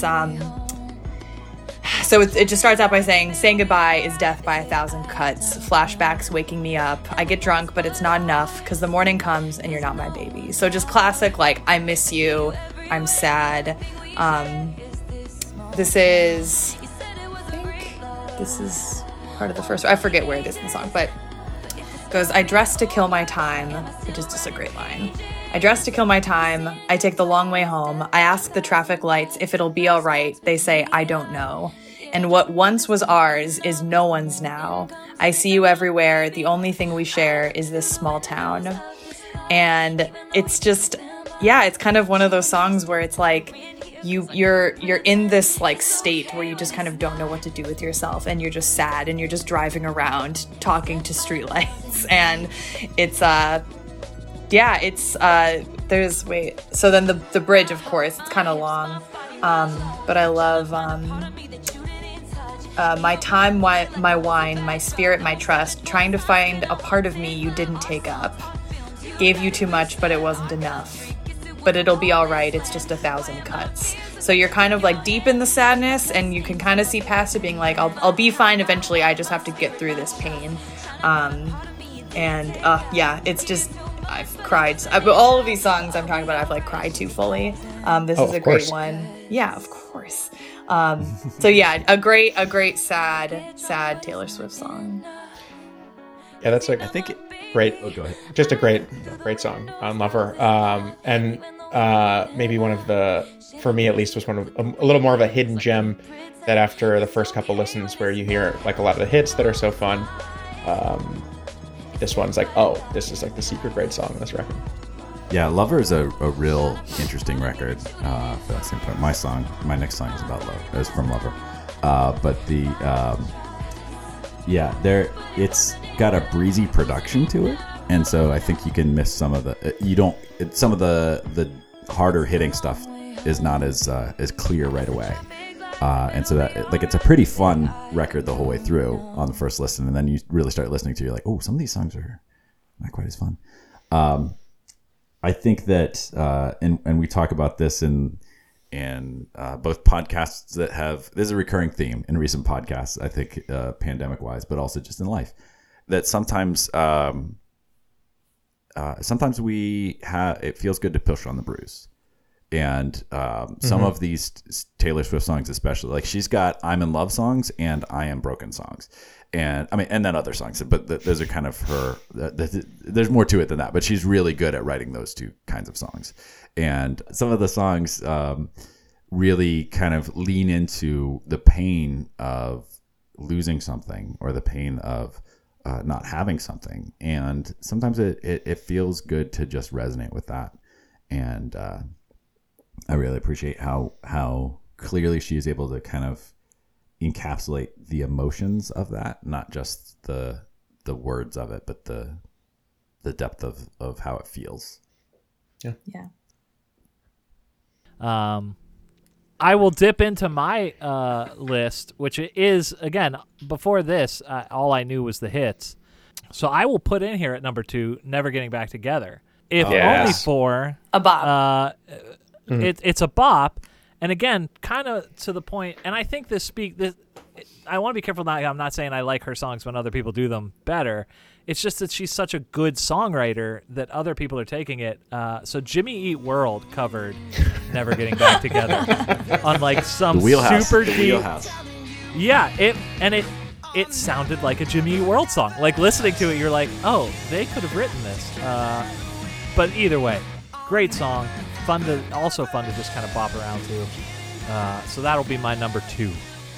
Slotting in there. Yeah, I tried to stay away from the hits as much as I could because that's all I cared about for Taylor Swift for so long. So I wanted to recognize that I now have depth. But We Are Never Getting Back Together was one of the ones that I was like, dang it, this song is so good. Like it made me so angry that Taylor Swift came out with such a great song. And I like to have a chorus that just repeats it shouldn't work the way that it does. Right. It works so well. And Jimmy, to your point earlier, like it really, the version recorded when she was 22, like this is such a I'm 22 and screw you for breaking up with me kind of like, it hits that vibe really nicely. And it still works at 32, but it appeals to, oh, I don't need you, I've got plenty of time kind of attitude. And it's just it's a great song. I love like subtle things like I remember when we broke up the first time, like just that the little thing was like, again, economy of words that says so much about this. And even in the kind of snarky, like her attitude in this whole song is very snarky, and it's really, really good. And that tells even the breakdown in between, where you just hear her speaking, which is clearly like they said, like, oh yeah, that was just like live audio in the set. No, it wasn't, but it's still great. That like her explaining how they're just never getting back together again. Like it's I love like this song. ever. Like yeah. ever. And it too, like that, as the songwriter in me who's starting to work on some new stuff too, like Whoa. that's one of those songs. Yeah, breaking news. When I first heard it, like even before I knew Taylor Swift and kind of was on the edge of like not liking her at all, when I heard that song the first time, I was like, shoot, I wish I'd written that. Like it's so deceptively simple and yet complex in a like you can't write that song. Like it feels like you should just be able to do it, and there's more to it than that. So she also really nailed it on Red the sing-along chorus. Yeah. Like that. Like this is one that like when it's played in a room filled with people, which I've played it in a room filled with people, you cannot help but sing along. Like it is just you are built singing. for sing along. Yeah, and I mean even on the record, like she's singing along with 10 other Taylors. Like it's the multi-track of it. And like she sings in a voice that's very sing along, like without vibrato and stuff. Like at that point, like it's really well produced, really well written. It knows exactly what it's doing. It's like expert level pop music. Super good. Absolutely. So my number 2, as I said, comes from Lover. This is the one I said earlier I tried to lean away from the very clear like hits and singles and things like this. And I'm going with this one particularly because I would say this is maybe her best pop song. Like it's just a straight up like everything is perfect. You took my number 1. How dare you? Oh, nice. And it is it's everything that like when she is a great songwriter, she is a great like folk song songwriter, great country song songwriter, great like depth of narrative and things like this. But this like really she's flexing her muscles in like a pure I'm gonna write just the best pop song, and it's Cruel Summer. And it is such like, and Jack Antonoff production is like on display in this one. And I think Christina and I were talking about how like the roll the dice, kind of like the her going up and stuff like Devils roll pure, the dice. Angels roll the dice. That's pure Antonoff. Yeah. And I love, and the bridge in this is so perfect, and it really becomes kind of the heart of the song. Like that when you remember it, you kind of remember it for the bridge, which is and you it to the point that I didn't realize until I was listening back that this isn't the chorus of the song. Like Cruel Summer is the chorus of the song, but the bridge is I'm drunk in the back of the car and I cried like a baby coming home from the bar. Said I'm fine, but it wasn't true. I don't want to keep secrets just to keep you. Like that is great. And then it keeps on going. And I snuck through the garden gate every night that summer just to steal my fate. And I screamed for whatever it's worth. I love you. Ain't that the worst thing you ever heard? Like that. That is so great.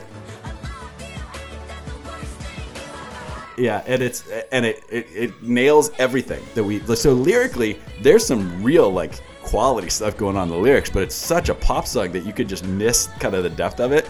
And it's got like we were talking about with Jay's pick that we're never getting back together. Like it's so sing-alongable, and that shouting that ain't that the worst thing you ever heard. Like is just so great, and that's such a great line. She even said that that's one of her favorite lines is that I love you, ain't that the worst thing you ever heard. And like I love this song. It was because for whatever reason I didn't listen to Lover as much, and so this song, even though I'd heard the song before, this song wasn't as overplayed to me as We Were Never Getting Back Together or even like Blank Space and stuff like all the stuff from 1989. So this one came at me kind of fresh when I was familiar with it but hadn't spent as much time with it, so I could listen to it kind of with new ears when I came to this album. So 2 years ago, I think on this podcast, you did an episode on about the theology of a mixtape, and I think that was with Rachel Jones, or maybe she just talked about sent her mixtapes in afterwards. But I sent you I made a Roughing the Pastor mixtape with Cruel Summer on it. And we hung out after you listened to it, and I was like, he's like, listen, you're like, oh, I listened to your playlist or whatever, the first half of it. I was like, yeah. He's like, yeah, it's really good. He's like, I mean, the Taylor Swift song, like, I don't know. And it was Cruel Summer. And I'm like, that's the best pop song I've ever heard. Like, I don't know what you're talking about. Yeah, I need to repent for my past sins. Like it was because I was so dismissive of it. Deeply frustrating that you stole it from me in this thing now. This is definitely my number one. I think this is her best song. The best. It's like literally one of the best pop songs of the past 10 to 15 years. It's perfect. I love Jackie Antonoff production. I will change, I guess, to a different some sort of other song there. But Cruel Summer, it's such a banger, and goes back to my really the worst thing about Taylor Swift is her picking singles. And I still am just flabbergasted that the singles she picked for Lover were like that Panic at the Me with Panic Disco, and Archer and Lover, which is good. And there was another one. Down. Yeah. Which I mean, You Need to Calm Down. Fun music video, decent songs, but like I just like Cruel Summer, like that's magic. You had magic and you buried the lead, and I don't know what's going on there, but this song is perfect. I absolutely adore Cruel Summer. Yeah, it was one of my top played of last year, 2 years ago. I forget. It's it's so good. All right. Well, in order to save, now I have both my 1 and 2. I think are going well. My 2 I think might be taken here by Jay soon. I'm not entirely sure. And my 1 just got taken. So let's pivot here. And for the sake of play, it's like, do you want to go deep cut, sad song? I don't think I haven't had an Evermore song in here. I could go that direction. I haven't had a Red song on here, and I haven't had a Fearless song. Or I could just talk No about one's had any. We've not had any Fearless songs. Yeah, Christy, do you either of you have? I do not. Okay. I do not have a Fearless. I'm going to use this space to talk about how perfect. I'm going to go You Belong With Me as like, it could be You song. Belong With Me Flawless. or Love Story. Yeah. Yeah. Which are both perfect and really was like, oh, she will be here to stay. But You Belong With Me really struck a chord with me as like a 16-year-old boy filled with emotions, being like, oh, like girl that I love. Like I'm, obviously the lyrics are, gendered, talking, her being jealous of the cheer captain while she's in the bleachers, but like the universality of that emotion and those lyrics paint such a good picture, and but the emotions can still be captured by anyone of any age or whoever they are. So we should talk about like how good You Belong With Me really is. It's stuck 12 years, 15 years later, however long it's been. Like, oh, this song is still perfect. Like, yes, she did it. Yeah, that is a dancing around your room, like as an adult to that song. Like I, as a fully adult woman, will blast that song, dance around, sing into a hairbrush, like, and she's so good at that. But it's it's so full of joy and excitement and longing. But I think her songs are so incredibly accessible and relatable to every person, no matter how old you are. Yes. That was definitely one that I was still in the full swing of I don't like Taylor Swift because she's country, but it was also one of those songs that, much like Dixie Chicks songs, where I was like, I like this country song. Like, I was really conflicted that secretly I couldn't deny that this was an amazing song, but I was so... Again, the theme of this episode is that Tyler's a jerk who was very close-minded and getting slowly more open-minded to some stuff that it's like fine to like. We all good stuff. We you all should like struggle. good stuff. We should like good stuff. Do you? Speaking of good stuff, have you gotten into the Chicks since you're being anti the Dixie Chicks? I was always into the Dixie Chicks. Okay. I just didn't tell anybody about it. Yeah, because they're good. they're really good. Traveling Soldier is one of the best story songs. It always like makes my heart hurt. I think their version of Landslide is better than the Fleetwood Mac version of Landslide. Like, they're a solid band, and they were, to me, the best example of country music, of contemporary country music at the time. I love country music from like the 1980s and before, but like or like early, like Johnny Cash and Willie Nelson, stuff like that. Like, what I would say is like proper country music. Once it became Nashville produced stuff, I was not as interested in that. And Taylor Swift really felt like that, and the Dixie Chicks also kind of felt like that. But they were outliers in an industry that seemed. I think that my biggest problem with country music was that the songwriting's really stupid and very formulaic and sounds like it's written by a machine, like a Mad Libs kind of thing. And Dixie Chicks and Taylor Swift were not that. And as we learned, embrace what you like. If you like that country music, Yeah. we're happy for you. Exactly. It's good. Enjoy it. Okay, Christine's number 2. Yeah. My number 2, I'm going to bring it down to another sad one. This is from Evermore. It's called Happiness. And this, I have like a handful of songs. I know there's more, but some I can like kind of go right to and remember that I cried listening to it for the very first time. And this was one, I mean, Evermore really hit us. Both albums that came out, Folklore, we were in the pandemic, Evermore deeper into the pandemic, and deep into like, it was in December, the next wave was coming. I knew I was going to be alone on Christmas. It was just like, we were all primed as a people for this album of sadness. And when I heard this song Happiness, which is obviously an ironic title because it's about it's sad, but it is also about hope, and I think that's what's so beautiful about it and made me cry. And it's about a breakup, and what I love about Evermore and Folklore is even though these songs are either about other people or different experiences, I think it's also a beautiful way for her to reflect on maybe like older pain or something that used to affect her, but you could tell she's kind of stronger now. She's able to reflect back on certain emotions with a maturity and some space and time in between it. And so Happiness starts out and says, "Honey, when I'm above the trees, I see this for what it is, but now I'm right down in it. All the years I've given is just shit we're dividing up. Showed you all of my hiding spots. I was dancing when the music stopped, and in disbelief, I can't face reinvention. I haven't met the new me yet." And I love that last line, and that's kind of a repetitive theme, and that line kind of changes. But I love, there's kind of this continuing metaphor about being above the trees or in the forest or whatever, and like when you're looking back on a breakup after you've had years to kind of get over it and recover, like you could kind of look back on it, and she's like, I'm excited to be able to like be in that place, but right now I'm still in it. And then the chorus says, there will be happiness after you, but there was happiness because of you. Both of these things can be true. There is happiness.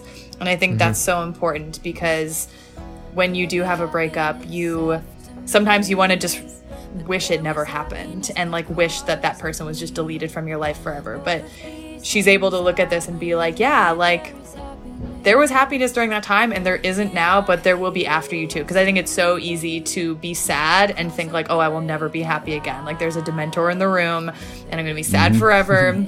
But yeah, it's just, it's so beautiful, the whole thing. And there's so much hope, and it just ends with hope of like, yeah, that was great. I'm sad now, but I'm going to be fine, and I'm going to meet this new me soon, eventually. And yeah, it kills me every time. I love it so much. Yeah, that's a great one. Jackie's number 1, and I don't know, I listened to it, and I don't know if I'd put it at my number 1, so maybe there's controversy here, but it's the song All Too Well, specifically the 10-minute version. Oh, controversial. Yeah, which is about Mysterio, Jake Gyllenhaal. Yeah, she hits you with the lyrics like, this is Jackie speaking, hits you with the lyrics like, you kept me like a secret, but I kept you like an oath. That's a good line. I forget you long enough to forget why I needed to. I think I might have come around to this song a little bit better if I hadn't started with the 10-minute version. It feels like I was getting extra of something I didn't understand yet. So maybe I come around to it a little bit more on the original. But so this is, I think, the Taylor Swift song. It's not certainly now. Yeah. Well, I think it was before even the 10-minute version came out, but this is I feel like this is the real heads know for a while. Yeah, that's true. Christine, correct me if I'm wrong or misguided, but this is like her biggest emotional breakup, heartbreak, love song. It wrecked all of us, and if the real heads know, it's the 5th track, and she's known for making a really emotional song the 5th track, and so she's kind of known for these 5th tracks, and this one being particularly gutting, and especially like I said, this song came out when I was her age, and even looking back on it almost 10 years later, it still hits, and it still has these very emotional moments. And yeah, when you know the backstory, it's like, okay, they only dated for a few months. But I think what's important to remember too is like, when we were 20, of course, this 3-month relationship where she met his family and like things like that happened. And when you expected something, go ahead. And he was Jake Gyllenhaal. I mean, dating a famous, incredibly good-looking, very successful and very charismatic person who is 9 years older than you. Like, of course, those 3 months will feel much more intense than anything else. Absolutely. And yeah, so I think, these are lyrics that still can stick with anyone. And yeah, when you meet someone's family and there's a line, I don't have it in front of me, but it's like, you talk about your past thinking the future was me. And I think that's so powerful when you're learning about someone's past or how they grew up, and then you kind of are thinking about it in the context of like, oh, well, maybe there will be a future with us, and all of that. So I just, it's a great song. I didn't put it in mine because I knew it was just sort of, we've talked about it enough, but it's so good. Well, I love the lines. I'm going to say it before I forget it, but there's so many great lines in it. This is a good one, story song that also has the killer lines in it. And you call me up again just to break me like a promise, so casually cruel for the sake of being honest. Like, oh, that's like surgical, that one. Yeah. And it's both surgical in terms of like, you hurt me, but also you're evil, kind of like, and that I think from my perspective, this was one of the songs that really tripped me up, in that like when I listened to Red the first time, I didn't know that it was about Jake Gyllenhaal, and I was like, that's a song, like this song is like, and I was so relating to it, and then I heard the story behind it, and then it kind of like it made it not as important for me at first, because I was like, well, now it's just about, and especially hearing the 10-minute version, I was like, oh, well, this is so specific about that thing, I don't have access to it.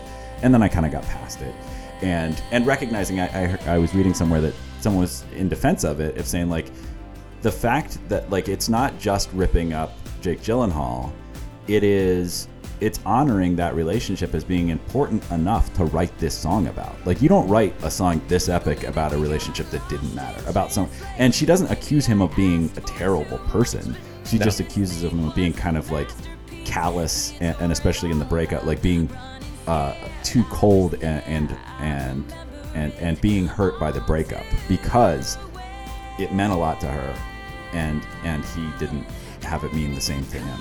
And I think that once I was able to get past that point where it wasn't just this revenge song, that it actually speaks to something a little more beautiful, and that kind of honors that relationship as being something deep. It's a deep tragedy, and we don't have tragedies with mistake relationships. We have tragedies with relationships that we wish would have lasted. To connect that to a podcast that has not been released yet, but we may or may not have recorded before this, Tyler, I mean, just because something causes you pain in the end does not mean all of the emotions that you went through during it are not valid and worth it. And that's what this song about. And I think what's also cool about the 10-minute version being released now, to go back to that age difference, like the rawness of releasing the song in that moment 10 years ago gives it a certain meaning, and then going back 10 years later, adding sort of those extra verses that you had written or had mostly written back then, and extending it. And the memory of a relationship like that also has a very specific meaning. I take, it's just, and just like movies, like I take things that, even if it's a autobiographical or personal thing, like I'm always applying that to my life or to other people's lives around me. And so I think it's an amazing concept to both in a moment be like, that was heartbreaking, and like I felt a lot, and that's okay. And then coming back 10 years later and be like, I've grown so much, I've gone through so many other different types of relationships and different types of feelings and heartbreak, and that one was still valid and hurting, but like it's also okay. I think that's like, if you're on the outside of the Taylor Swift universe and you see the table of X's and the whole bunch of breakup songs, like there is a temptation to think that this is a carefully calculated money making, I'll just make a whole bunch of breakup songs because that's what I'm good at. And like songs like this, if you pour into the lyrics, there's honesty there that maybe some of the best songwriters haven't tapped into yet. This is not just I'm making a breakup song because this album needs a fifth song on it, right? Like, this is legitimate wounding being expressed, kind of like you were saying with musicals, right? Like, there's too much feeling here to write it in an email or a text message, right? Like, it just needs to be sung. That's good. All right, my number one. I think I said before, it was almost it would have been Everything Has Changed. I love that song, but we've talked about that. My other one, kind of probably, it's also off of Red. This is I could have made an entire list out of Red, and I can't believe I made it this whole way without having one on of Red. Red has changed my life. But this is a song. I think that this may be her best bridge, and it's a really short bridge.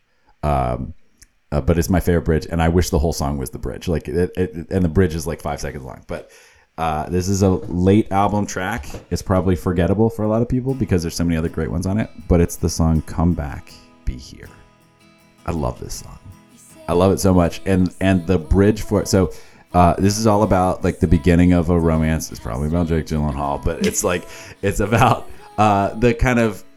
It's very similar to Everything Has Changed in that, like, it's like I was caught off guard by how, like, I was telling it's basically at the beginning saying, like, telling myself not to fall in love with you. And as soon as you left, I started to realize, like, oh no, I have fallen in love with you. And now we are apart from each other. And having to deal with this notion of, in spite of yourself, this relationship building at a distance, and knowing how hard that is, and just longing for that person, and kind of fighting against yourself, like really saying, like, I wish that this wasn't the case, but now I just want you back here. And again, I know that there are probably a dozen songs on this album that are better than this song, and she has another song in this album that's pretty much the exact same song in terms of content, but does it in a different way. I like that she will include variations on the same song on her album, that she doesn't just leave them off, because they're all good songs. And it's, again, there's probably 4 or 5 songs about the Jake Gyllenhaal relationship on this record, but they all kind of speak to different emotions in different parts of the relationship. And whether or not this is about Jake Gyllenhaal or not, it is something that I loved it, and I love it every time I hear it. And the bridge is, "This is falling in love in the cruelest way. This is falling for you when we are worlds away." And it's just such a, like, lyrically it's great, but musically it just hits in this like it is, the rest of the song is good. The bridge is great. And like that, every time I hear it, like I have to rewind it a couple times and just listen to the bridge over again, because it's so, again, economy of words and her phrasing, and like her being able to speak to an emotion that is so palpable and so real, and that's like falling in love in the cruelest way is such a beautiful line. And falling for you when we're worlds away is, and that longing for someone, I love this song. This is falling in love in the cruelest way. This is falling for you when you are worlds away. And this is the one that I was talking about, that if you listen to the first recording of it, it's a country song. She sings it like it's a country song, in the way she sings it. The song itself is not country. And she even says she sings here in a very country twang in the first one, "Come Back, Be Here," and leans into it. And she's from Pennsylvania, so she doesn't have a natural twang in her voice, but she sings with the Nashville production value. But in the new version, she does not have that, and that's kind of the subtle difference. And her voice is stronger, and she doesn't lean into that twang, and it slightly shifts what the song is. And I think it's a far better song when you don't have to lean into the trope of, well, I'm a country artist, so I have to sing it this way. And I just love it. So that's my number one song, "Come Back, Be Here." What a fun deep cut. All right. I mean, I could go a lot of directions here. I mean, 2 Red songs for number 1 picks so far. I don't think I will continue the trend, though. Of course I could. There's like a bunch of great songs in there. I could go in the emotional realm. I think I still have an Evermore song. I think I'm going to hold back on that too, though. Tolerate It absolutely crushes me. It's Just master. gutting. masterwork of a song. But we've got a lot of emotions here. I love emotions, but I also love big booming pop songs. And instead of Cruel Summer for my number one, I'm going to go with Baby Cruel Summer, which is from 1989, and it is Out of the Woods, which is A top.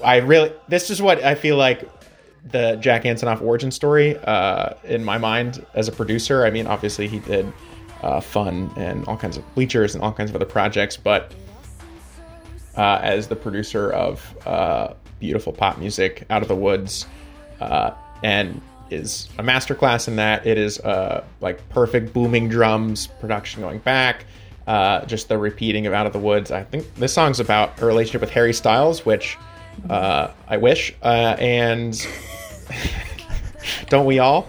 Don't we all? Don't we all? Holy smokes. What a treasure. When's the Harry Styles podcast? I want to come back for that one too. Yeah, We'll do that one. The theology of Harry Music's Styles. so good. Yeah. But Out of the Woods and is the another perfect bridge that you just want to scream out, and as Tyler described, in a semi-embarrassing, completely endearing way, the way I dance by letting all of my feelings and all of my muscles just spaz, and it's rough. Yeah, and Out of the Woods is a song I would do that too. I love it. Yeah, great pick. That was in my consideration for 1989, because I was like, I don't even have much to say. It's so good. I know, it's just so good. I'm like, I could pick Tolerate It and read you some deep lyrics, or I even love I Know Places from 1989. But you know what? If we're making a playlist here that people are gonna listen to Out of the Woods, because it's awesome. That's one I don't know about because I haven't listened to that record yet. I'm so excited for you. When her version comes out and I can hear it. Well, yeah, because Wildest Dreams is already out, so she's been working on 1989. Yeah. Wildest Dreams was almost on my list. The bridge in Wildest Dreams. Yeah. The bridge in Wildest Dreams is one where the bridge, I forget that the bridge isn't the chorus. Bridgerton. The bridge is so great. Okay. Is it my turn? Yeah. Yeah. Okay. That's all we have This left. is it. You're Okay. closing us out. Oh my gosh, I'm so excited. Yeah, this was really hard. My one of my other ones got taken. 1989 was really hard. I know I wanted to pick one from 1989. Impossible choice. But this is sort of a deep cut. It's technically, I think, like New Romantics, it's a bonus track. Wonderland. I love Wonderland. And the Gaylor conspiracy theorists go wild on the song. If you guys know about this, or if any of your listeners know about it, I won't get too into Explain it. what that is. What that word means. Yeah, Gaylor is a conspiracy theory that Taylor Swift is either gay or bisexual. And I thought it was crazy until my lesbian friend explained it to me, and I'm a changed person. I mean, whether or not it's true, but the theories are airtight, and she had charts, she had graphs. If you are not familiar with this, do some Googling, do some YouTube rabbit holes, and and Betty fits into that. Yeah. Oh, Betty. Oh, the Gaylor. Course. I wanted to say that, but there wasn't time earlier. The Gaylor conspiracy theorists just went absolutely buck wild with that song, and it's it's a great time. Google it. So Wonderland it's a beautiful love song, or whatever you want to call it, beautiful pop song. So the Gaylor theory is it supports her relationship with Diana Agron, I think her name was. She loves Alice in Wonderland, and this whole song is kind of an Alice in Wonderland reference and all of this stuff. But it's a super fun pop song. So 1989 was the first album that Jack Antonoff produced for her and has continued to. And it really, 1989 was a big shift in her style and her genre. But I love Jack Antonoff. I've loved him since he was in a band called Steel Train a while ago, and I loved him in that. And then he was in Fun and in Bleachers, and he has such a cool sound. And similar to the Cruel Summer, a little thing that she does. Someone on a podcast coined a phrase and it had a really cute name for it, but it's that phenomenon where she does this leap with her voice, and this happens in Wonderland too during the pre-chorus. It's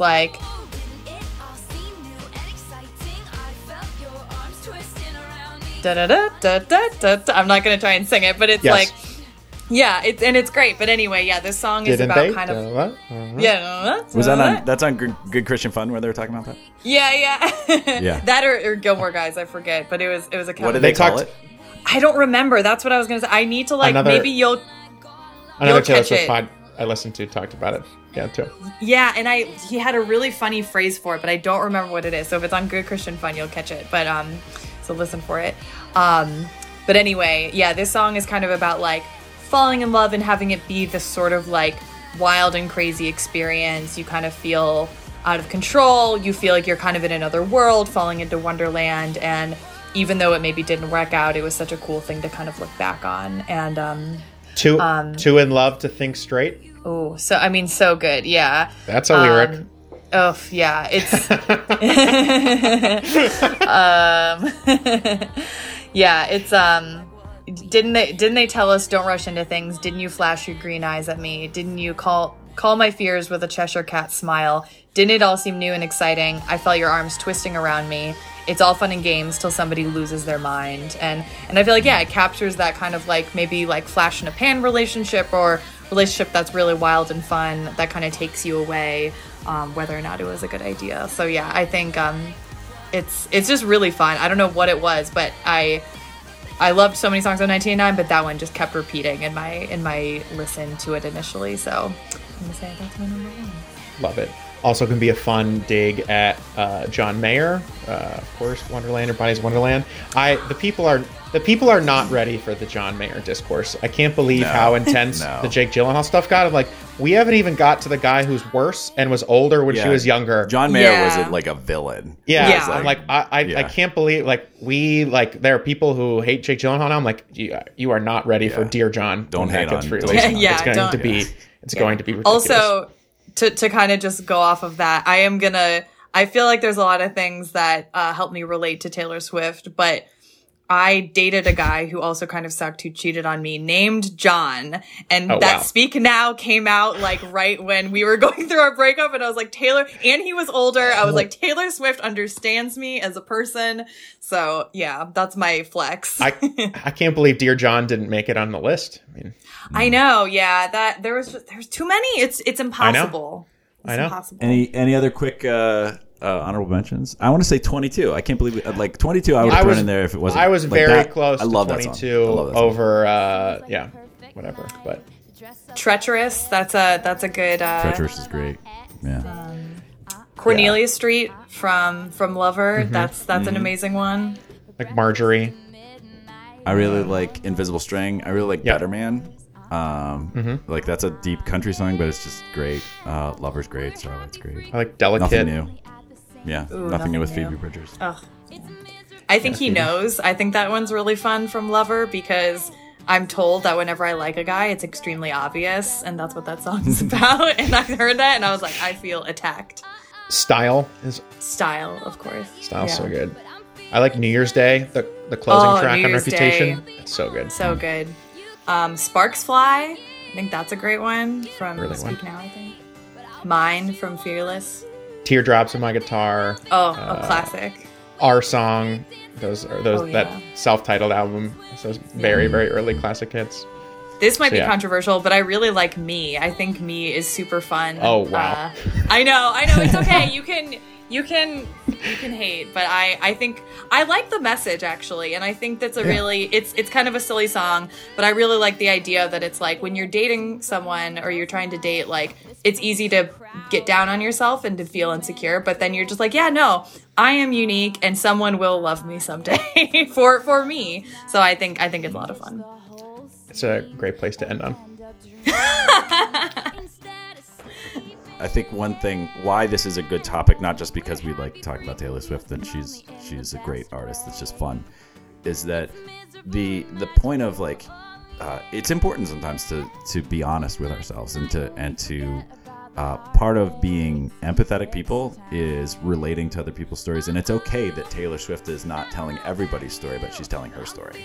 And what used to annoy me about her, I think, is an important thing, that we should feel comfortable being able to not just say, we all understand this, right? And kind of just minimize our experience to something that's accessible to everybody, but to truly kind of be present with who we are and kind of expose ourselves sometimes can encourage us to, when you see someone else do that, it can encourage you to do that and to find a safe way to do that. And Taylor has been exposed and shown that it's not always safe to do that. And she's been criticized for doing that, but she continues to do it and to do it exceptionally well. And part of, so not only is it, I think it's a helpful thing for us to be honest with who we are and to be able to share that publicly and to know that just because I've shared my pain with you now doesn't mean that I'm living in it still. That I can share my pain with you and then I'm fine. If she's able to write a song about like All Too Well or something like that, that means that she has had a level of processing that hopefully that she's okay. Yes. And that if we're being healthy, that we share our trauma publicly once we have been able to move past it. And sometimes sharing your trauma publicly helps other people to say, yes, I've also been through something that was really hard, and I appreciate that you have shared that because no one else, it seemed like everybody else was fine. But to feel that bad about something that was only 3 months long made me feel stupid. But the fact that you also felt that makes me feel really good. And I think that that's a helpful thing. And it's also, again, on a personal level, I think it's okay to reevaluate the things that we've rejected for whatever dumb reasons and to get over ourselves and realize that there's, we don't always have to be cool. We don't always have to... Whatever label I put on Taylor Swift, I'm glad that I took it off because I was missing out on a lot of stuff. Yeah. And the people in this room were a big part of that. So thank you guys for doing that. I appreciate you. Jimmy, for a decade, you've been trying to get me to listen to Taylor Swift, and I appreciate that. You know, I'm glad it took to 2022, but we made it. We did it. Listen, it's like it's the story of the prodigal son. You know, like you still the father welcomed the son back even though he abandoned the family. So we're open. We're throwing you a party. I'm really the older brother who's in the other room. Like, do we really need a Tyler of all people to celebrate his liking of Taylor? He gets a 2-hour podcast to talk about Taylor Swift. Yeah, I'm the dad. I'm throwing the party. I'm getting excited. You welcome in with open arms. I'm still working through some stuff over here. My feelings outside of the party. I'm not ready to go. So, Twitter question this week. Twitter question this week. What did we miss? That's a classic on the top lists. And again, with a catalog this big, I'm sure there are a few. So, what did we leave out? Let us know. And also to Jay and I in particular, as we're coming we're newer to the larger catalog of Taylor Swift. What specifically should we be exposed to? What are some tracks that would help us to understand the depth of Taylor beyond what we've heard on the radio and what we've heard in these initial that have been represented in our lists? Absolutely.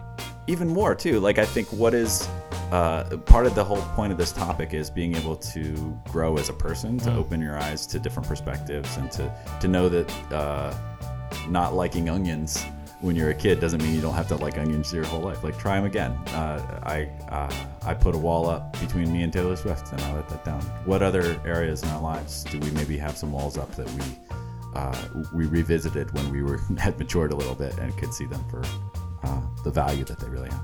That's fine, but I still don't like walls or onions. Like, that's what? Or walls? No. Yeah. You envision hate walls. It's true. Yeah, I just walk right through them. That's like the Kool-Aid Man, though. I don't phase through them. I just break them. Christine, do you have anything to plug? I'm not doing anything currently. I'll plug my candied pecans that I made last week, but that is not accessible. So I would say go see the new West Side Story. It's super fun. Ariana DeBose, who plays Anita, who's in the original Hamilton, is incredible, and I want her to be in every movie and every Broadway show forever. It's a romp. It's long though, so bring snacks. Yeah, go see movies in theaters if you are comfortable with that.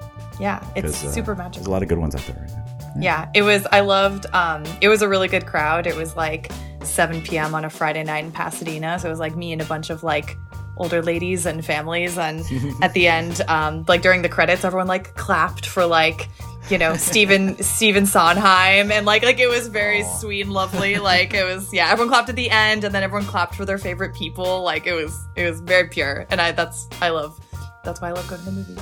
Jimmy, anything to plug as you go? you do you like Jack Antonoff, everybody? Do you like Taylor Swift? Go listen to Lord. She's the best.